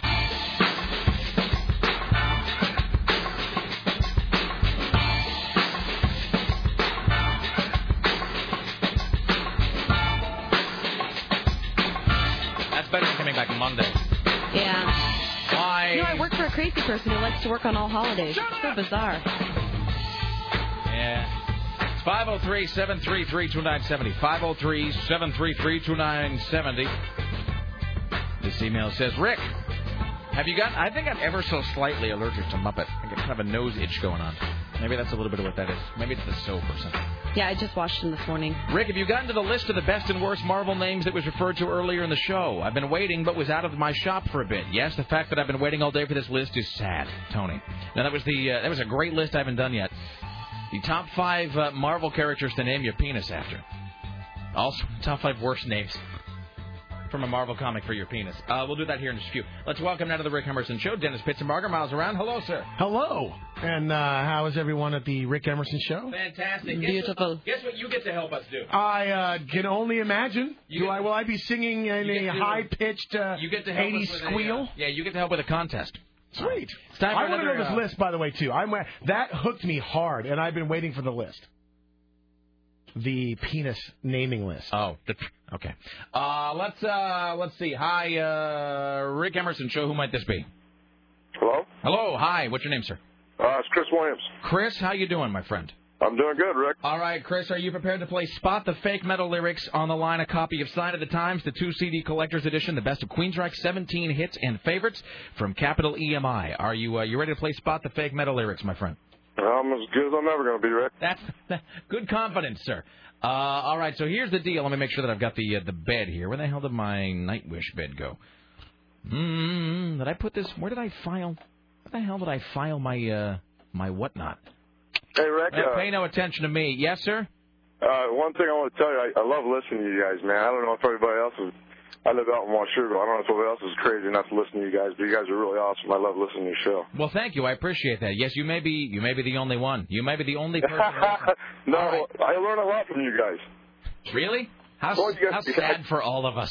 All right, so here's how we're gonna play our game, my friend Chris. This is what we're gonna do. Dennis Pitzenbarger will perform 2 sets of heavy metal lyrics for you. One set of these lyrics is real. The other set is fake. Now, at the end of this, you must then tell us which was the fake lyric and which was the real lyric. And if you guess right, you'll get a copy of Sign of the Times, the 2-disc collector's edition best of from Queensryche. Okay? Okay. So don't pay any attention to the way he sings it or how he sings it or the order in which he does it. Just listen to the lyrics. One set is real. One set is fake. All right, are you ready with the first set of lyrics? Am I singing this one right here? Well, I mean, look, here's. Let me put it this way. Here's the page of real lyrics or fake lyrics. Here's the page of real lyrics. Okay. So just pick one or the other. Pick one or the other. Okay. Pick one or the other. All right, are you ready with the first set of lyrics? Okay, I think I am. Chris, here is the first set of lyrics, which may be real or may be fake. Here's the first set of lyrics. Dennis, you just, anytime you are ready, let me just get this. All right, go ahead. Barely afloat in a Caspian Sea, the vessel rolled over, my time to leave. Sharks were surrounding the fog of night. Dark lords welcome that I won't go down for spite. Shark bites and shrapnel, it's all the same. Shark bites and shrapnel, brain down the drain. Shark bites and shrapnel, impaling pain. Shark bites and shrapnel, I won't go down for spite. All right, there you go. That's the first set of lyrics, sir. Now you will hear about my singing ability there. Now you'll hear a second set of lyrics, and then at the end of this, you have to decide which one was real. All right, here's the second set of metal lyrics. Sorry about that. Black sails knifing through a Pinchdale night, away from radioactive landmass madness, away from the silver suite of people searching out uncontaminated food and shelter on the shores. No glowing metal on our ships of wood only. Free, hazy people naked in the universe. That's all I got. All right, Chris. Now, horrible timing. Improbably, one of those sets of lyrics is real. The other was written by Scotty J. Chris, for a copy of Sign of the Times, the 2-disc collector's edition of the Best of Queensryche from Capital EMI, which of those lyrics was real? Oh, the second one. Dennis? He's out. Congratulations. Sir, I have to give you well done. Congratulations, that was friend. the worst timing, worst metal voice I have ever even conjured up. What song and artist was that set of real lyrics, Dennis? That was Jefferson Airplane, Wooden Ships. There you go. All right, my friend, you have won a copy of Sign of the Times, the Best of Queensryche 2-CD Collector's Edition from Capital EMI. I'm going to put you on hold, and Scotty J will get your information. Thanks a lot, but I love listening to you. Thank you for listening, my friend. We'll put you on hold. All right. Let's do one more, actually. Let's just do this other one right while we're here. Hello. Hi, Rick Emerson Show. Who's this? This is Josh from Washougal. Hi, Josh. How you doing, sir? Doing okay. Just working. Oh, excellent. Okay, so here's the deal. So we went to the banks. We took the fifth caller twice here, so you are the second lucky fifth caller, and you are going to play Spot the Fake Metal Lyrics with Dennis Pitzenbarger. Are you ready, sir? Yes, sir. Here's how we play our game, of course. We'll give you 2 sets of lyrics. At the end of that, you must pick which was correct, the other having been written by Scotty J. On the line, Sign of the Times, Best of Queensryche from Capital EMI. All right. All right. Ladies and gentlemen, set of lyrics number 1. Dream death, awaken chaos, portal of blood, to the sound of storms as a city in burning lust. Abyss of times, black destiny, a coming of chaos. That's the end of it. Okay. The end. The end. Sorry about that. Now our song is done. All right, here is the second set of lyrics performed by Dennis Pitzenbarger. In the cell where I wait my death, not to fall, they asked for it. The horses did ride and the bullets did fly. To get over here, ghost town demise. The hangman cometh to snap off my neck. The town both gathered and murder's regret. The hangman cometh, rope curled in sweat. Old West never tame, not to end surprise. Well then. All right, there you go, sir. 2 sets of lyrics. Which of those sets of lyrics was real? Second one. Dennis? Sorry. Scotty J fooled another one. What was the name of Scotty's fake song? The fake song was Hangman Cometh. All right. What was the artist that he thought to be fake? Unfortunately, it's a band I am not familiar with. Sacramentum, the Coming of Chaos. All right, my friend. Never heard of 'em. Sorry about that. Thank you, sir. Next time. All right, we'll try that once more before the hour is over. Dennis Pitzenberger. Hi, how are you? Wow. I have never. This harkens back to about, I would say it would be 1985, 1986, when I thought, I could be a rock star. And then it come to find out, I can't sing. No, but that's not really. You just got to find the right genre. That would and heavy metal that I don't know the lyrics to. You just got to sing for a band called Morbid Demise or something with some weird caved-in spiderweb logo and where you can just kind of. Yeah, there you go. So genius. Oh boy. Okay. I know how loud I am, so I know that the microphone is actually probably just barely on, so I can overpower the microphone as much as humanly possible. Processing is designed for people like you. It really was. What's coming up on the Miles Around this weekend? Well, we are minus F. Matt Peterson. By the way, I have to have a little talk about that, too. It's a really cool show this weekend. James and I, my as I call him, the sexy mother behind the board, and I are going to be just the two of us in the studio talking. We have a Audi TT, a BMW to talk about, a lot of racing going on. I'm going to be racing here in a couple weekends out at Bank Sunset Speedway, so we're going to gear up for that. But I wanted to talk about F. Matt Peterson. He's very upset that he is not cashing in on fmat.com, and I looked it up. Some guy actually owns fmat.com, and Is it me? It could be. I don't think it is. No, it's not actually. No, in fact, because we had a listener buy it. That's why. In fact, I know that's how I don't own it. Because it's in Spanish. Yeah, no. Because a listener heard us using the FMAT phrase, and he emailed us like, "I just bought FMAT in your face, phone." Woot. And that was it before we had a chance to buy it.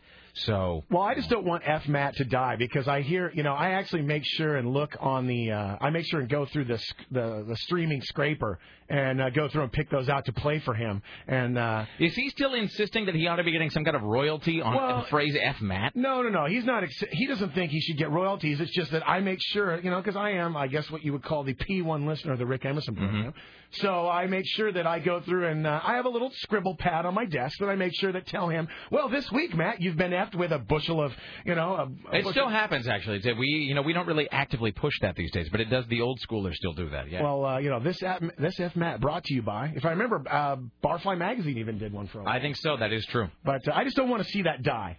Only because I know it just basically, I do it because it just bugs the hell out of them. Well, that alone is worth doing something. Hey, while you're here, I don't know if you're much of a comic guy. We might as well do this list, though, because this guy keeps asking us to do it. I am a big comic guy. I love the characters, especially if you're going to be talking about Marvel comics. I mean, I never, really delved off of that basic, I guess, palette of that group of characters, but I definitely am a big comic fan. I'm curious to see what the number one top penis name is. I would guess what it is. Did you see that? I won't. We won't be any more specific than this. But Sarah pulled my coattails to this, as they say. Is that how they? No, that's riding coattails. What do you pull someone's thing? It's like when you bring their attention to something. That's late in the week. Apparently, there's someone we know, someone many people know is getting married. There's a celebrity marriage coming up. Yeah. And did you see that it's going to be going to be a geek superhero themed wedding? I saw that. Because that hasn't been done. Especially not last October. Anyway, so we have. I just still don't get it.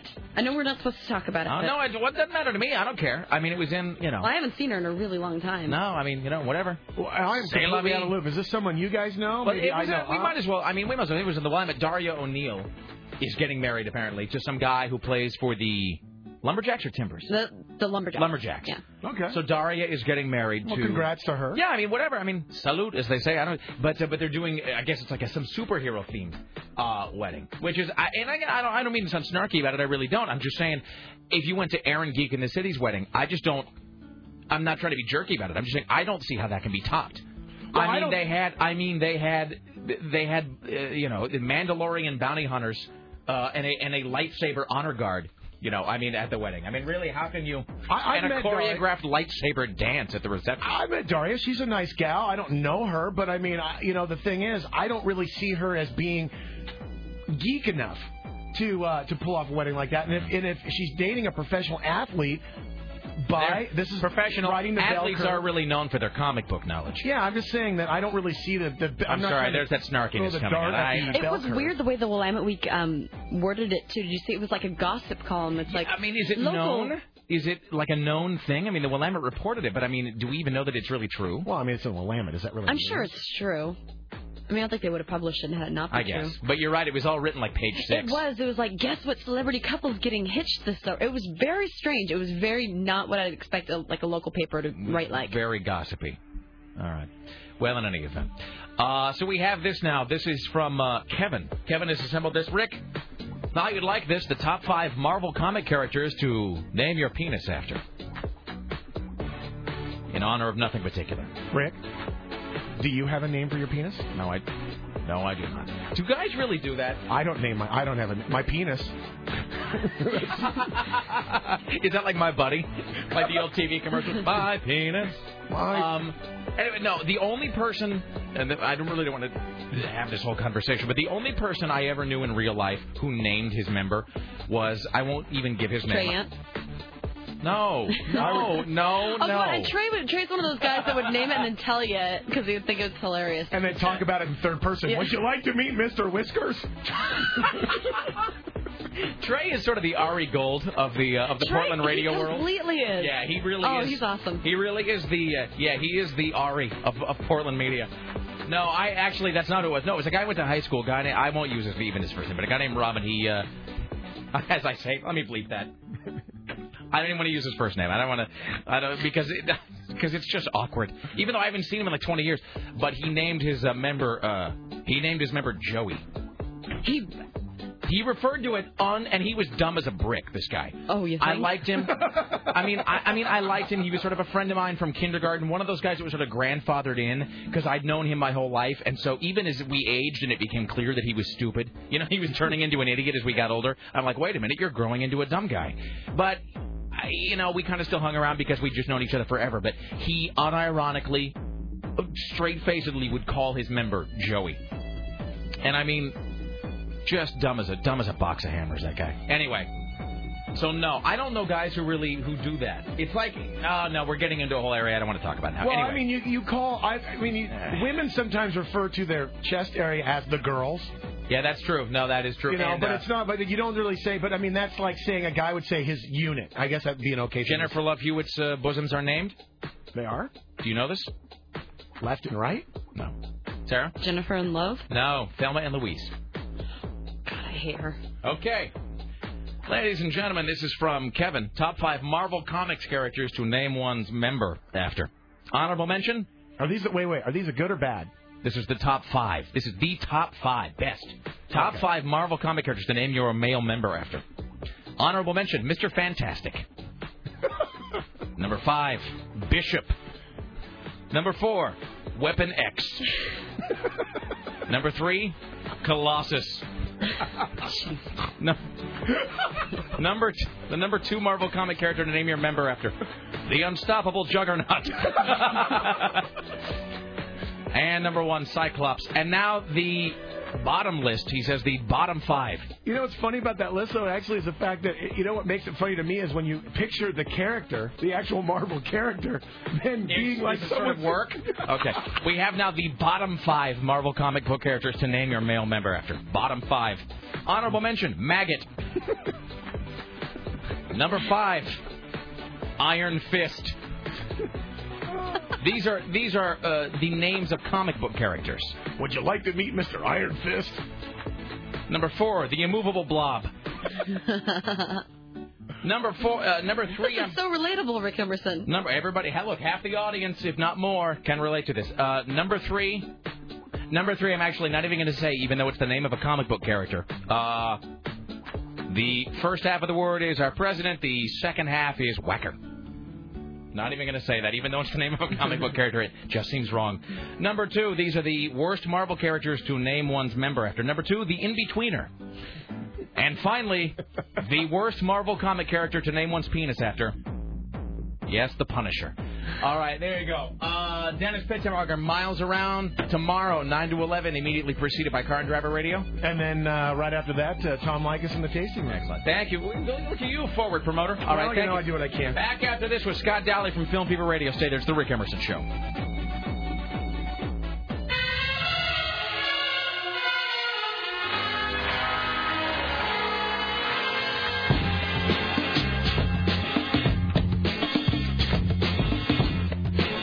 It's the Rick Emerson Radio program. Thank you for coming by. Rick, about comic superheroes, not penis-oriented. He's not a Marvel comic character. He's from D.C., but I thought you might like to know about Dog Welder, the best worst superhero ever. He fights crime by welding puppies to the faces of criminals. And is hilarious. Yes, thank you, sir. All right. What the hell are we doing here? I look over at Scotty, who just gives me the blankest look you could possibly imagine and just shrugs, and then just goes back to staring at the floor. It's 503-733-2970. Let's welcome from FilmFeverRadio.com, ladies and gentlemen, our good friend Scott Daly, joining us now on the Rick Emerson Radio Show. Hello. Hello there. How are you? I'm doing well. My first day of not smoking. Wait, hold on. So you're not smoking Look either? at you. I have officially quit today. Have you ever quit before? No. Really? Well, a little here and there, but This is a full-on attempt, though. I've got the old patch right here. Every so often. And if you fail, are you and Scotty going to make out? Hell no. I'm just saying. My wife will kill me if I fail. How's that? Okay, not if you make out with Scotty, though. All right. Blah, blah, blah, blah, blah, blah, blah. So, you got the patch going? I do. How long have you been a smoker? Off and on for about 10 years. All right. I mean, nothing. I've never been a real heavy smoker. I mean, I'm not a pack a day type person. I'd go through a pack maybe every 4 days. Right. So it's never been really heavy. So it's the habit. That's the tough part. Well, it's the habit. So well, good. We'll see. We'll see how it goes. What, Sarah? Can I send you something to print? Yes. I need to print directions because I can't go on I-5 North. That's going to suck. No, that's fine. Yeah, send it to on my other email. a holiday print week. it out. I know. Thursday. You get out of town early. People got out of town I'm yesterday. bolting right after the show, so. Yesterday was Never pretty make the bad, 6. so might be all right. I don't even know what we're doing here. Well, Scotty's in the room. That means we must be doing news. Hi, Scotty. Well, how's it going, Rick? Scott? Sarah? Scotty. People of the United States listening to the Rick Emerson Show. The U.S. Americans. Thank you. From Thanks the for that. Ministry of Truth, this is Tim Riley. An Illinois woman is off the hook after Stop. Let's start over.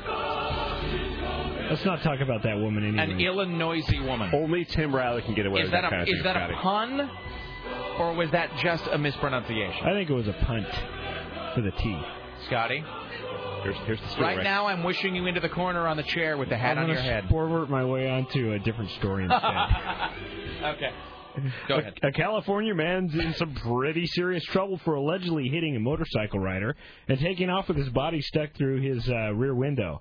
The Press Enterprise reports that the police say Tony Martinez of Paris pulled onto a highway in front of a motorcycle rider, Nicholas Campbell. The bike smacked into the back of the car and threw Campbell through the car's rear window. Now Martinez is accused of taking off from the scene. But he got home to find the body still in his window. See, how do you not notice that? Why do people do that? I'm always amazed by that. I didn't know he was in the window until I got home. I thought about going through the car wash because I couldn't see through my rear view mirror. Boy, I had a guy walk right in front of my car the other night. It was going up Powell at night. Not pitch black, I think it's true, but very dark, not in a crosswalk. Guy, I don't know if he was drunk or whatever, dark clothing, not in a crosswalk, stepped right in front of my car while I was going about 45 miles an hour, and it was like a traffic safety film come to life. Makes your heart sink. Totally, and if I had not, and I drive, I think it's actually illegal to do this, but I drive, I have an automatic. I don't have a stick. I drive an automatic, but I drive with 2 feet, one on the gas, one on the brake. Really? That's because I drove a stick shift for so long. I drove a stick. Well, Scotty's giving me the look. So I'm giving you several your looks left foot for your brake all the time? Which is safer. Which is a safer way to drive. I don't think it's safer because you can press the gas and the brake at the same time. It's absolutely safer because you don't have to lift up. If you're going 60 miles an hour and you have to lift up your foot and move it over to the brake, fractions of a second count, in my opinion. I don't lift. I just pivot my heel. Anyway, it doesn't matter. But I do that because I drove a stick shift for so long, and so you drive with 2 feet. Right. And so but the point is, if I had not noticed if I'd been looking down in the glove box, at my phone, whatever, man, that would have been right in my windshield. This story reminds me of Creep Show. Thanks for the ride, lady. Remember? That's not Creep Show. That is Creep Show. 2. Creep Show 2. Was it Creep Show 2? Creep Show 2. All right, then. Yeah. No, Creep Show, the original is, I want my cake. That's right. That's right. Yeah, totally. Yeah. Totally. Or it could Creep Show can also be, you can't kill us, dead, Richard. I always thought that was Creep Show, the first one. No. Yeah, I just bought season 1 of Tales from the Crypt, and these two guys are playing poker, and they bet their fingers and stuff like that. Poker? Yeah. Sorry, I didn't mean to. Where is it? Oh, I missed it. I barely knew her. Oh, that was a good one. Can I tell you, a listener here? I love our audience, you know I do. And the listeners will sometimes send us stuff like fajitas or whatever they brought you yesterday, or like CDs, or a listener will be like, hey, check out this band, or here's a movie I think you'll like, or here's something with Jim Roop in it. Watch this. I had a listener. Sometimes I don't know what it is though. You know what I attract is T-shirts. Listeners give me T-shirts all the time, and a guy sent me a T-shirt the other day that, God bless him, it's a great shirt, but I can never wear it because it just says in huge. It has it's a drawing of like a handful of cards, like 5 cards, like a full house or something, and then in huge letters it says. I've seen that. In huge letters it says poker. I barely knew her. In big letters. You're right, you can never wear it. I can never. My wife's like, you are not wearing that out of the house. It actually says that on the shirt. It does. If the poker on the front. Can I have it? And then it says the rest on the back. Wow. Yeah. I'll give it to Raul. Do you want it? Oh, Raul would wear that in a heartbeat. Okay, yeah, I can't wear it. That's funny. I saw a terrible shirt in St. Helens. No, really? Bros before hoes. No, yeah. I drove through your fine city the other day to go to Rockfest. Yes. Boy, you know what the cottage industry in St. Helens is? Speeding. Yes. Every 100 yards, it's a different speed limit. Yes, and not because of construction. It's just, and again, there's one sign telling you. So if you are looking away, you want, it's like 35, 20, 45, 30. Yeah. There's like a different speed limit every 100 yards, and cops waiting everywhere. The worst. Well, the cops are out more around Rockfest time because they're like everywhere. Crazy. But the worst part is when you're coming into Scappoose from heading westbound at 30 into Scappoose, because it's 55, and then it goes down to 45 like that, and it's just you've got to be careful. All right. Well, one more. we have one more final news thing. Glad I pulled all that news today. Do you have the Rob Zombie story? I do. Would you rather hear that? Because I was going to read about a nanny who kind of pulled a Michael Jackson on some kids and drugged them. But that's the whole story right there. That sounds like a great pick-me-up. Let's do the Rob Zombie. Let's definitely make sure to make that the last story. Let's end on a molestation note. And then play juice. Okay, I'm looking for the Rob Zombie because I saw it here minutes ago. I'm stumbling. Here we go. Here we go. Rob, where are you? Yes. Yeah, Rob. I'm going to need you to grab that Rob Zombie story.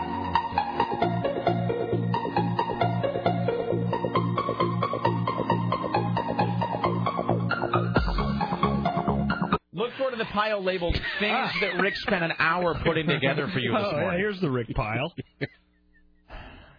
Musician and director Rob Zombie re-imaging of the horror classic Halloween opens in theaters today.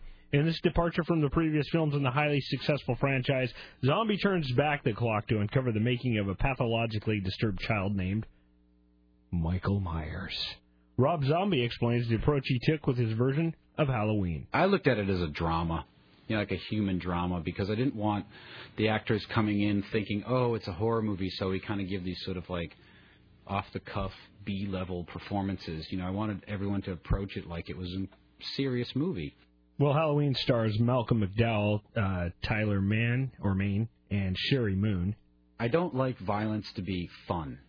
It really bugs me. Are you reading the right lead-ins for these sound bites? And people sort of cheer and scream, whatever. Ooh, and it's like, it just seems so dumb.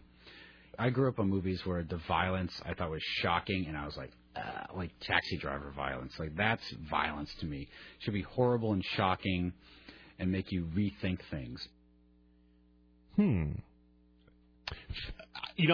Violence in films is interesting. Films in the 70s, I thought, were really...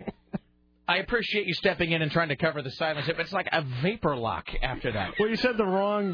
I think we played the wrong clip, but it doesn't matter. All right, never mind. We'll be done with that. Zombie is making a movie. That's the And whole. we're done. That's the whole. Scotty J, ladies and gentlemen. Oh, I'll be back at 4, 5, 6, 7, possibly 8 and 9. Top of the hour all the way through like a Scotty J in for Tim Riley. Hi, Scott Daly. Hello. Hey, have you seen the new Halloween? No, they didn't screen it for press. I know. I got a couple reviews here. I won't say who this is. This one says, Rick, John Carpenter's Halloween was great. I saw Zombies last week. It's good, better than the other Halloweens. It's good to see in the movie theater. Lots of stuff, lots of long shots similar to Devil's Rejects. Better acting in this one, but he is still stiff with actors. It feels theatrical rather than film acting. I still like the original Mike Myers, but this is directed fairly well. Let's see. We had a go ahead. We had another one I'm looking for. I think a zombie is a lot like Abrams, where he's an idea man. And he's very creative, very innovative, and I really like what House of a Thousand Corpses was on last night, so I was watching it. And just visually, it's a really, really good film. He's got such a sense of style. I never saw The Devil's Reject. I didn't either, no. But everybody says that's the one to see. Here's another one. The studio wouldn't allow any press screenings of Halloween, nor did they allow an audience screening. The 7 p.m. screening last night was the premiere, never a good sign. Plus, they made Zombie reshoot the last 20 minutes. That is essentially reshooting the whole third act. The whole third act, yep. Said, I saw the work print, and the film was simply ass. I know that Rob Zombie's trying to make his own Halloween. The film is just bad, though. The characters are typical Rob Zombie caricatures. You never once care about Michael Myers. It's a huge waste of talent and potential. Go find Hatchet instead. That's a modern slasher flick. P.S. You should see The Devil's Rejects. It's a gritty crime film with horror elements. So. See, I think, and we talked about this on our this week's episode of Film Fever Radio. We talked about Halloween a little bit because Aaron has seen the working print of it, and he was talking about how if Zombie had taken the Halloween concept and made it his own, not remake Halloween, not try to retell the story of Mike Myers, it would have been a much better film. But Michael Myers is such an iconic character. You can't go back and try it again and again. Essentially, all the Halloweens, what's there, 8 of them, I think, not counting this one, essentially it's the same damn story over and over and over with different twists, different turns and stuff. Leave it alone. Halloween is one of my favorite horror films. I love it. It scared me to death, still scares me to death. Hearing the music playing, little piano, but it freaks me out like nothing else.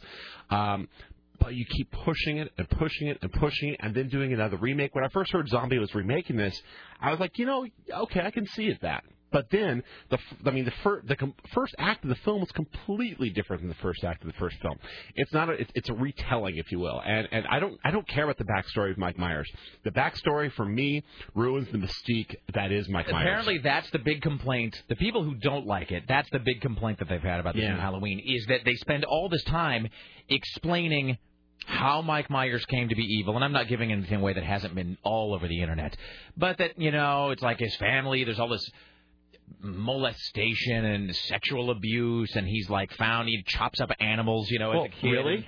Yeah. I mean, big surprise. I mean, yeah, it's just all of the standard blah, blah, blah serial killer stuff. But, of course, as somebody pointed out, to me, the great thing about Michael Myers is he's not, and Rob Zombie keeps talking about him as a serial killer, is that he's not a serial killer. No, he's not. He's like a slasher movie villain, which is a subtle distinction, but an important one. Because if you remember that original Halloween, the idea is that he was a perfectly normal kid who then just one day, like a switch flipped and just became evil for no reason. And there's this great sequence in the original Halloween where Donald Pleasance is talking about trying. I wish I had brought the clip of me, but where Pleasance is talking about dealing with Michael Myers, and he says, I spent the first 6 years trying to reach him. I spent the next 11 years trying to keep him locked up, because I knew that behind those eyes was no conscience, no thought, no human being. It was simply evil. And the idea that there is no... It's like they did the same thing with Hannibal Lecter. I was just going to say, Hannibal Lecter's a great example of ruining that franchise. Totally. And Lecter himself said to Clarice Starling in, I think, Red Dragon or Silence of the Lambs, he says, you can't reduce me to a set of motivations or influences. Yeah. And when you try to deconstruct them and give a reason for it, it just makes them uninteresting. You lose interest, and the whole mysterious past of the character, what made him who he is, she, whatever, it ruins the character. So I hate to say this. So I know we have another break to do. Really? It's very small. So I know you have a top 5, but I do want to make sure we get to your film review. So let's talk about the movie you're reviewing, too, and we'll try to cram in everything else towards the end of the show. If we don't get to my top 5, that's fine. We can always do it the next time you're here. I spent all morning. That's okay. That's fine. No, that's cool. That's cool. Well, if we don't get to it, you got your top 5. Well, let's talk about your flick here. Yeah, the film I want to talk about today is called 3:10 to Yuma. It is a remake, speaking of remakes, of a 1957 John Ford film with the same title. This film was directed by James Mangold, who one of his very first films was one of my favorite films of the last decade, Copland. Right, Copland, the Stallone film. Yeah. Stallone's best performance is Rocky, in my opinion. Anyway, and he also did last year, or 2 years ago, Walk the Line, the Johnny Cash biopic. 3:10 to Yuma is a Western, and it's a great film, first of all. It's a great, refreshing reintroduction to the genre. I think, can you name the last great Western besides Unforgiven? Which was, 15 years ago? Well, years ago? I don't want to dredge up the whole Tombstone thing, but I know that a lot of people love Tombstone. I know you don't. There's Tombstone, which a lot of people love. There's Unforgiven. And what is that? The Proposition, which I haven't seen, but which I know our friend Patrick raves about that movie, The Proposition. Oh, yeah. Which came out, I think, about a year and a half ago, which I have not seen. Yeah, no, that's not what it is. Yeah. But I think 3:10 to Yuma, if marketed properly, is going to reinvigorate the genre. Coming up later this year, we've got a film which I'm really excited about with Brad Pitt and Casey Affleck called The Assassination of Jesse James by the coward Robert Ford. Right, which people are really talking about. Which I'm really excited about. But 3:10 to Yuma tells the story of a rancher, Christian Bale, set in the late 1800s in South Dakota, who winds up in the wrong space at the wrong time, who ends up having to help transport Russell Crowe, who is Ben Wade, who is a Jesse James type character who gets caught after robbing a stagecoach, a Pinkerton stagecoach of all things, and it's the story of the transport from this town in South Dakota to a bigger town to put him on a train, the 3:10 to Yuma, to go to prison. And it's a character-driven story, which is what I really like about it. To me, the great Westerns are the character-driven stories, which is one of the reasons I'm not a huge fan of Tombstone. Yeah, there's some character, but it's all about over-the-top Hollywood action. Where 3:10 to Yuma definitely does have the action, it's got the intensity, but it's got the really, really great character development. The bonds between Christian Bale's character and Russell Crowe's character, you got good and evil, but what's really going down on the surface, underneath the surface of both of these characters, what really makes the film fascinating? What's their motive behind what they do? Peter Fonda is in it. He plays a bounty hunter hired by the Pinkertons to kind of help bring down Crowe's character. Great job. A really great cameo by Luke Wilson later on in the film. Watching 3:10 to Yuma, I really got a Sergio Leone feeling from this, because the cinematographer really went back, and I think he studied the old westerns, because you can see a lot of the intense dialogue scenes are really tight close-ups on the faces of the characters.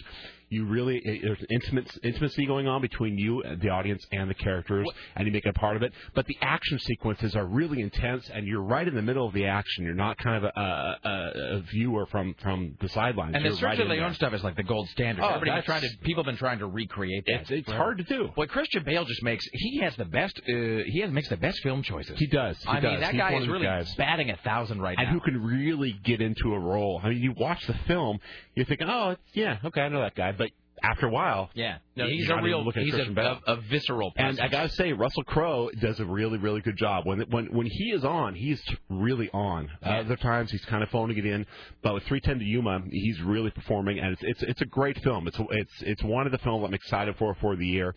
I almost want to say I haven't seen a better film all year. It's outstanding. All right, we should take a break here. We'll come back and wrap it up. Like us with Flash Friday at 3 o'clock. Don and Mike at 7. We will return momentarily. It's 503-733-2970. Back after this. It's Rick Emerson Show. Say that.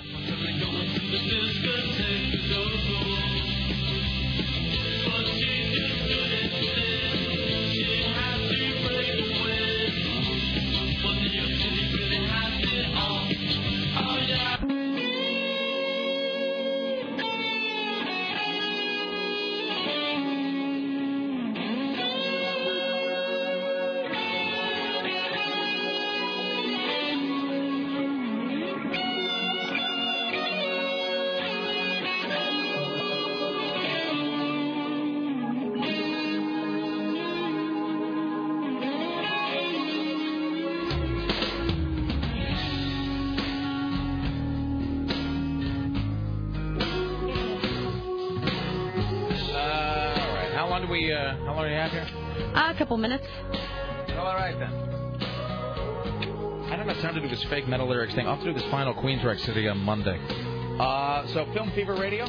Yes, sir. Brand new episode up. Probably, if not now, in a couple hours at least. We talked about 310 to Yuma. We talked about the state of comic books. Aaron goes off on a Hulk rant. We have some film news about Wizard of Oz possible reimaging. Oh, yeah, they're doing yet another Wizard of Oz sequel thing. Yeah. McFarlane's involved, so. Yeah, well, he already did that weird line of Oz toys. Yeah, but he's not doing that, though. Where Dorothy's like a slut. That's not what it's going to be, though. Yeah. So, I don't know. Have you ever seen those? Those Todd McFarlane? Yeah, they're cool. I forget what they're called. I don't know what are they called? I forget the name of the toy line, but Todd McFarlane Toys makes these weird Oz toys. Dorothy's all slutted up. Yeah, Dorothy's all like with his weird low-cut outfit on. It's all very strange. Yeah, but he says it's nothing like it's not going to be along the lines of his toy line. It's going to be totally different. Interesting. But more of an adult story. So I don't know. It should be. So we have some news on there, and we also talk about 310 to Yuma, and and this weekend we are recording our Film Fever Radio commentary. Oh, Flash Gordon. Flash Gordon. Yeah. Finally out on DVD. We're going to do the commentary this weekend. Fatboy from the Court. Fatboy's sure going to be there. Got Clyde joining us, and Rick is always invited. I'm not, and I'm not much of a Flash Gordon. I understand. Sure, it's fine. You know, the last time I saw Flash Gordon I was actually a Cub Scout. The last time I saw Flash Gordon. You know what's funny is watching it again on DVD. It's such a vibrant, colorful film. Yeah. It's really neat to watch. But you can tell the people who mix the sound are big Queen fans. Oh, yeah. Whenever that soundtrack comes on, bam! Boom! All I remember is Queen and then Ming getting that thing through him at the end. Yeah. Knows the tip of the spaceship or whatever. That's all I remember. And we're done. All right, let's see. Well, I'm going to spend my weekend watching Battlestar Galactica Season 2. And eating pizza. And eating pizza. Oh, and they also... Yeah, pizza rolls at home? Pizza. And go check out that place I was telling you about. Yes, I will. I will do that. It's pizza rolls, and then I found out Ruffles makes this new dip that's like a sour cream and chive. Oh, really?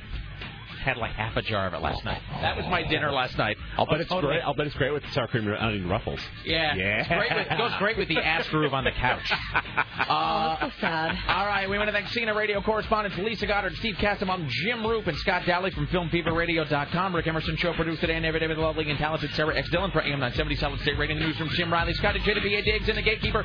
See you Monday. Have a safe weekend. Be back Monday. Bye now.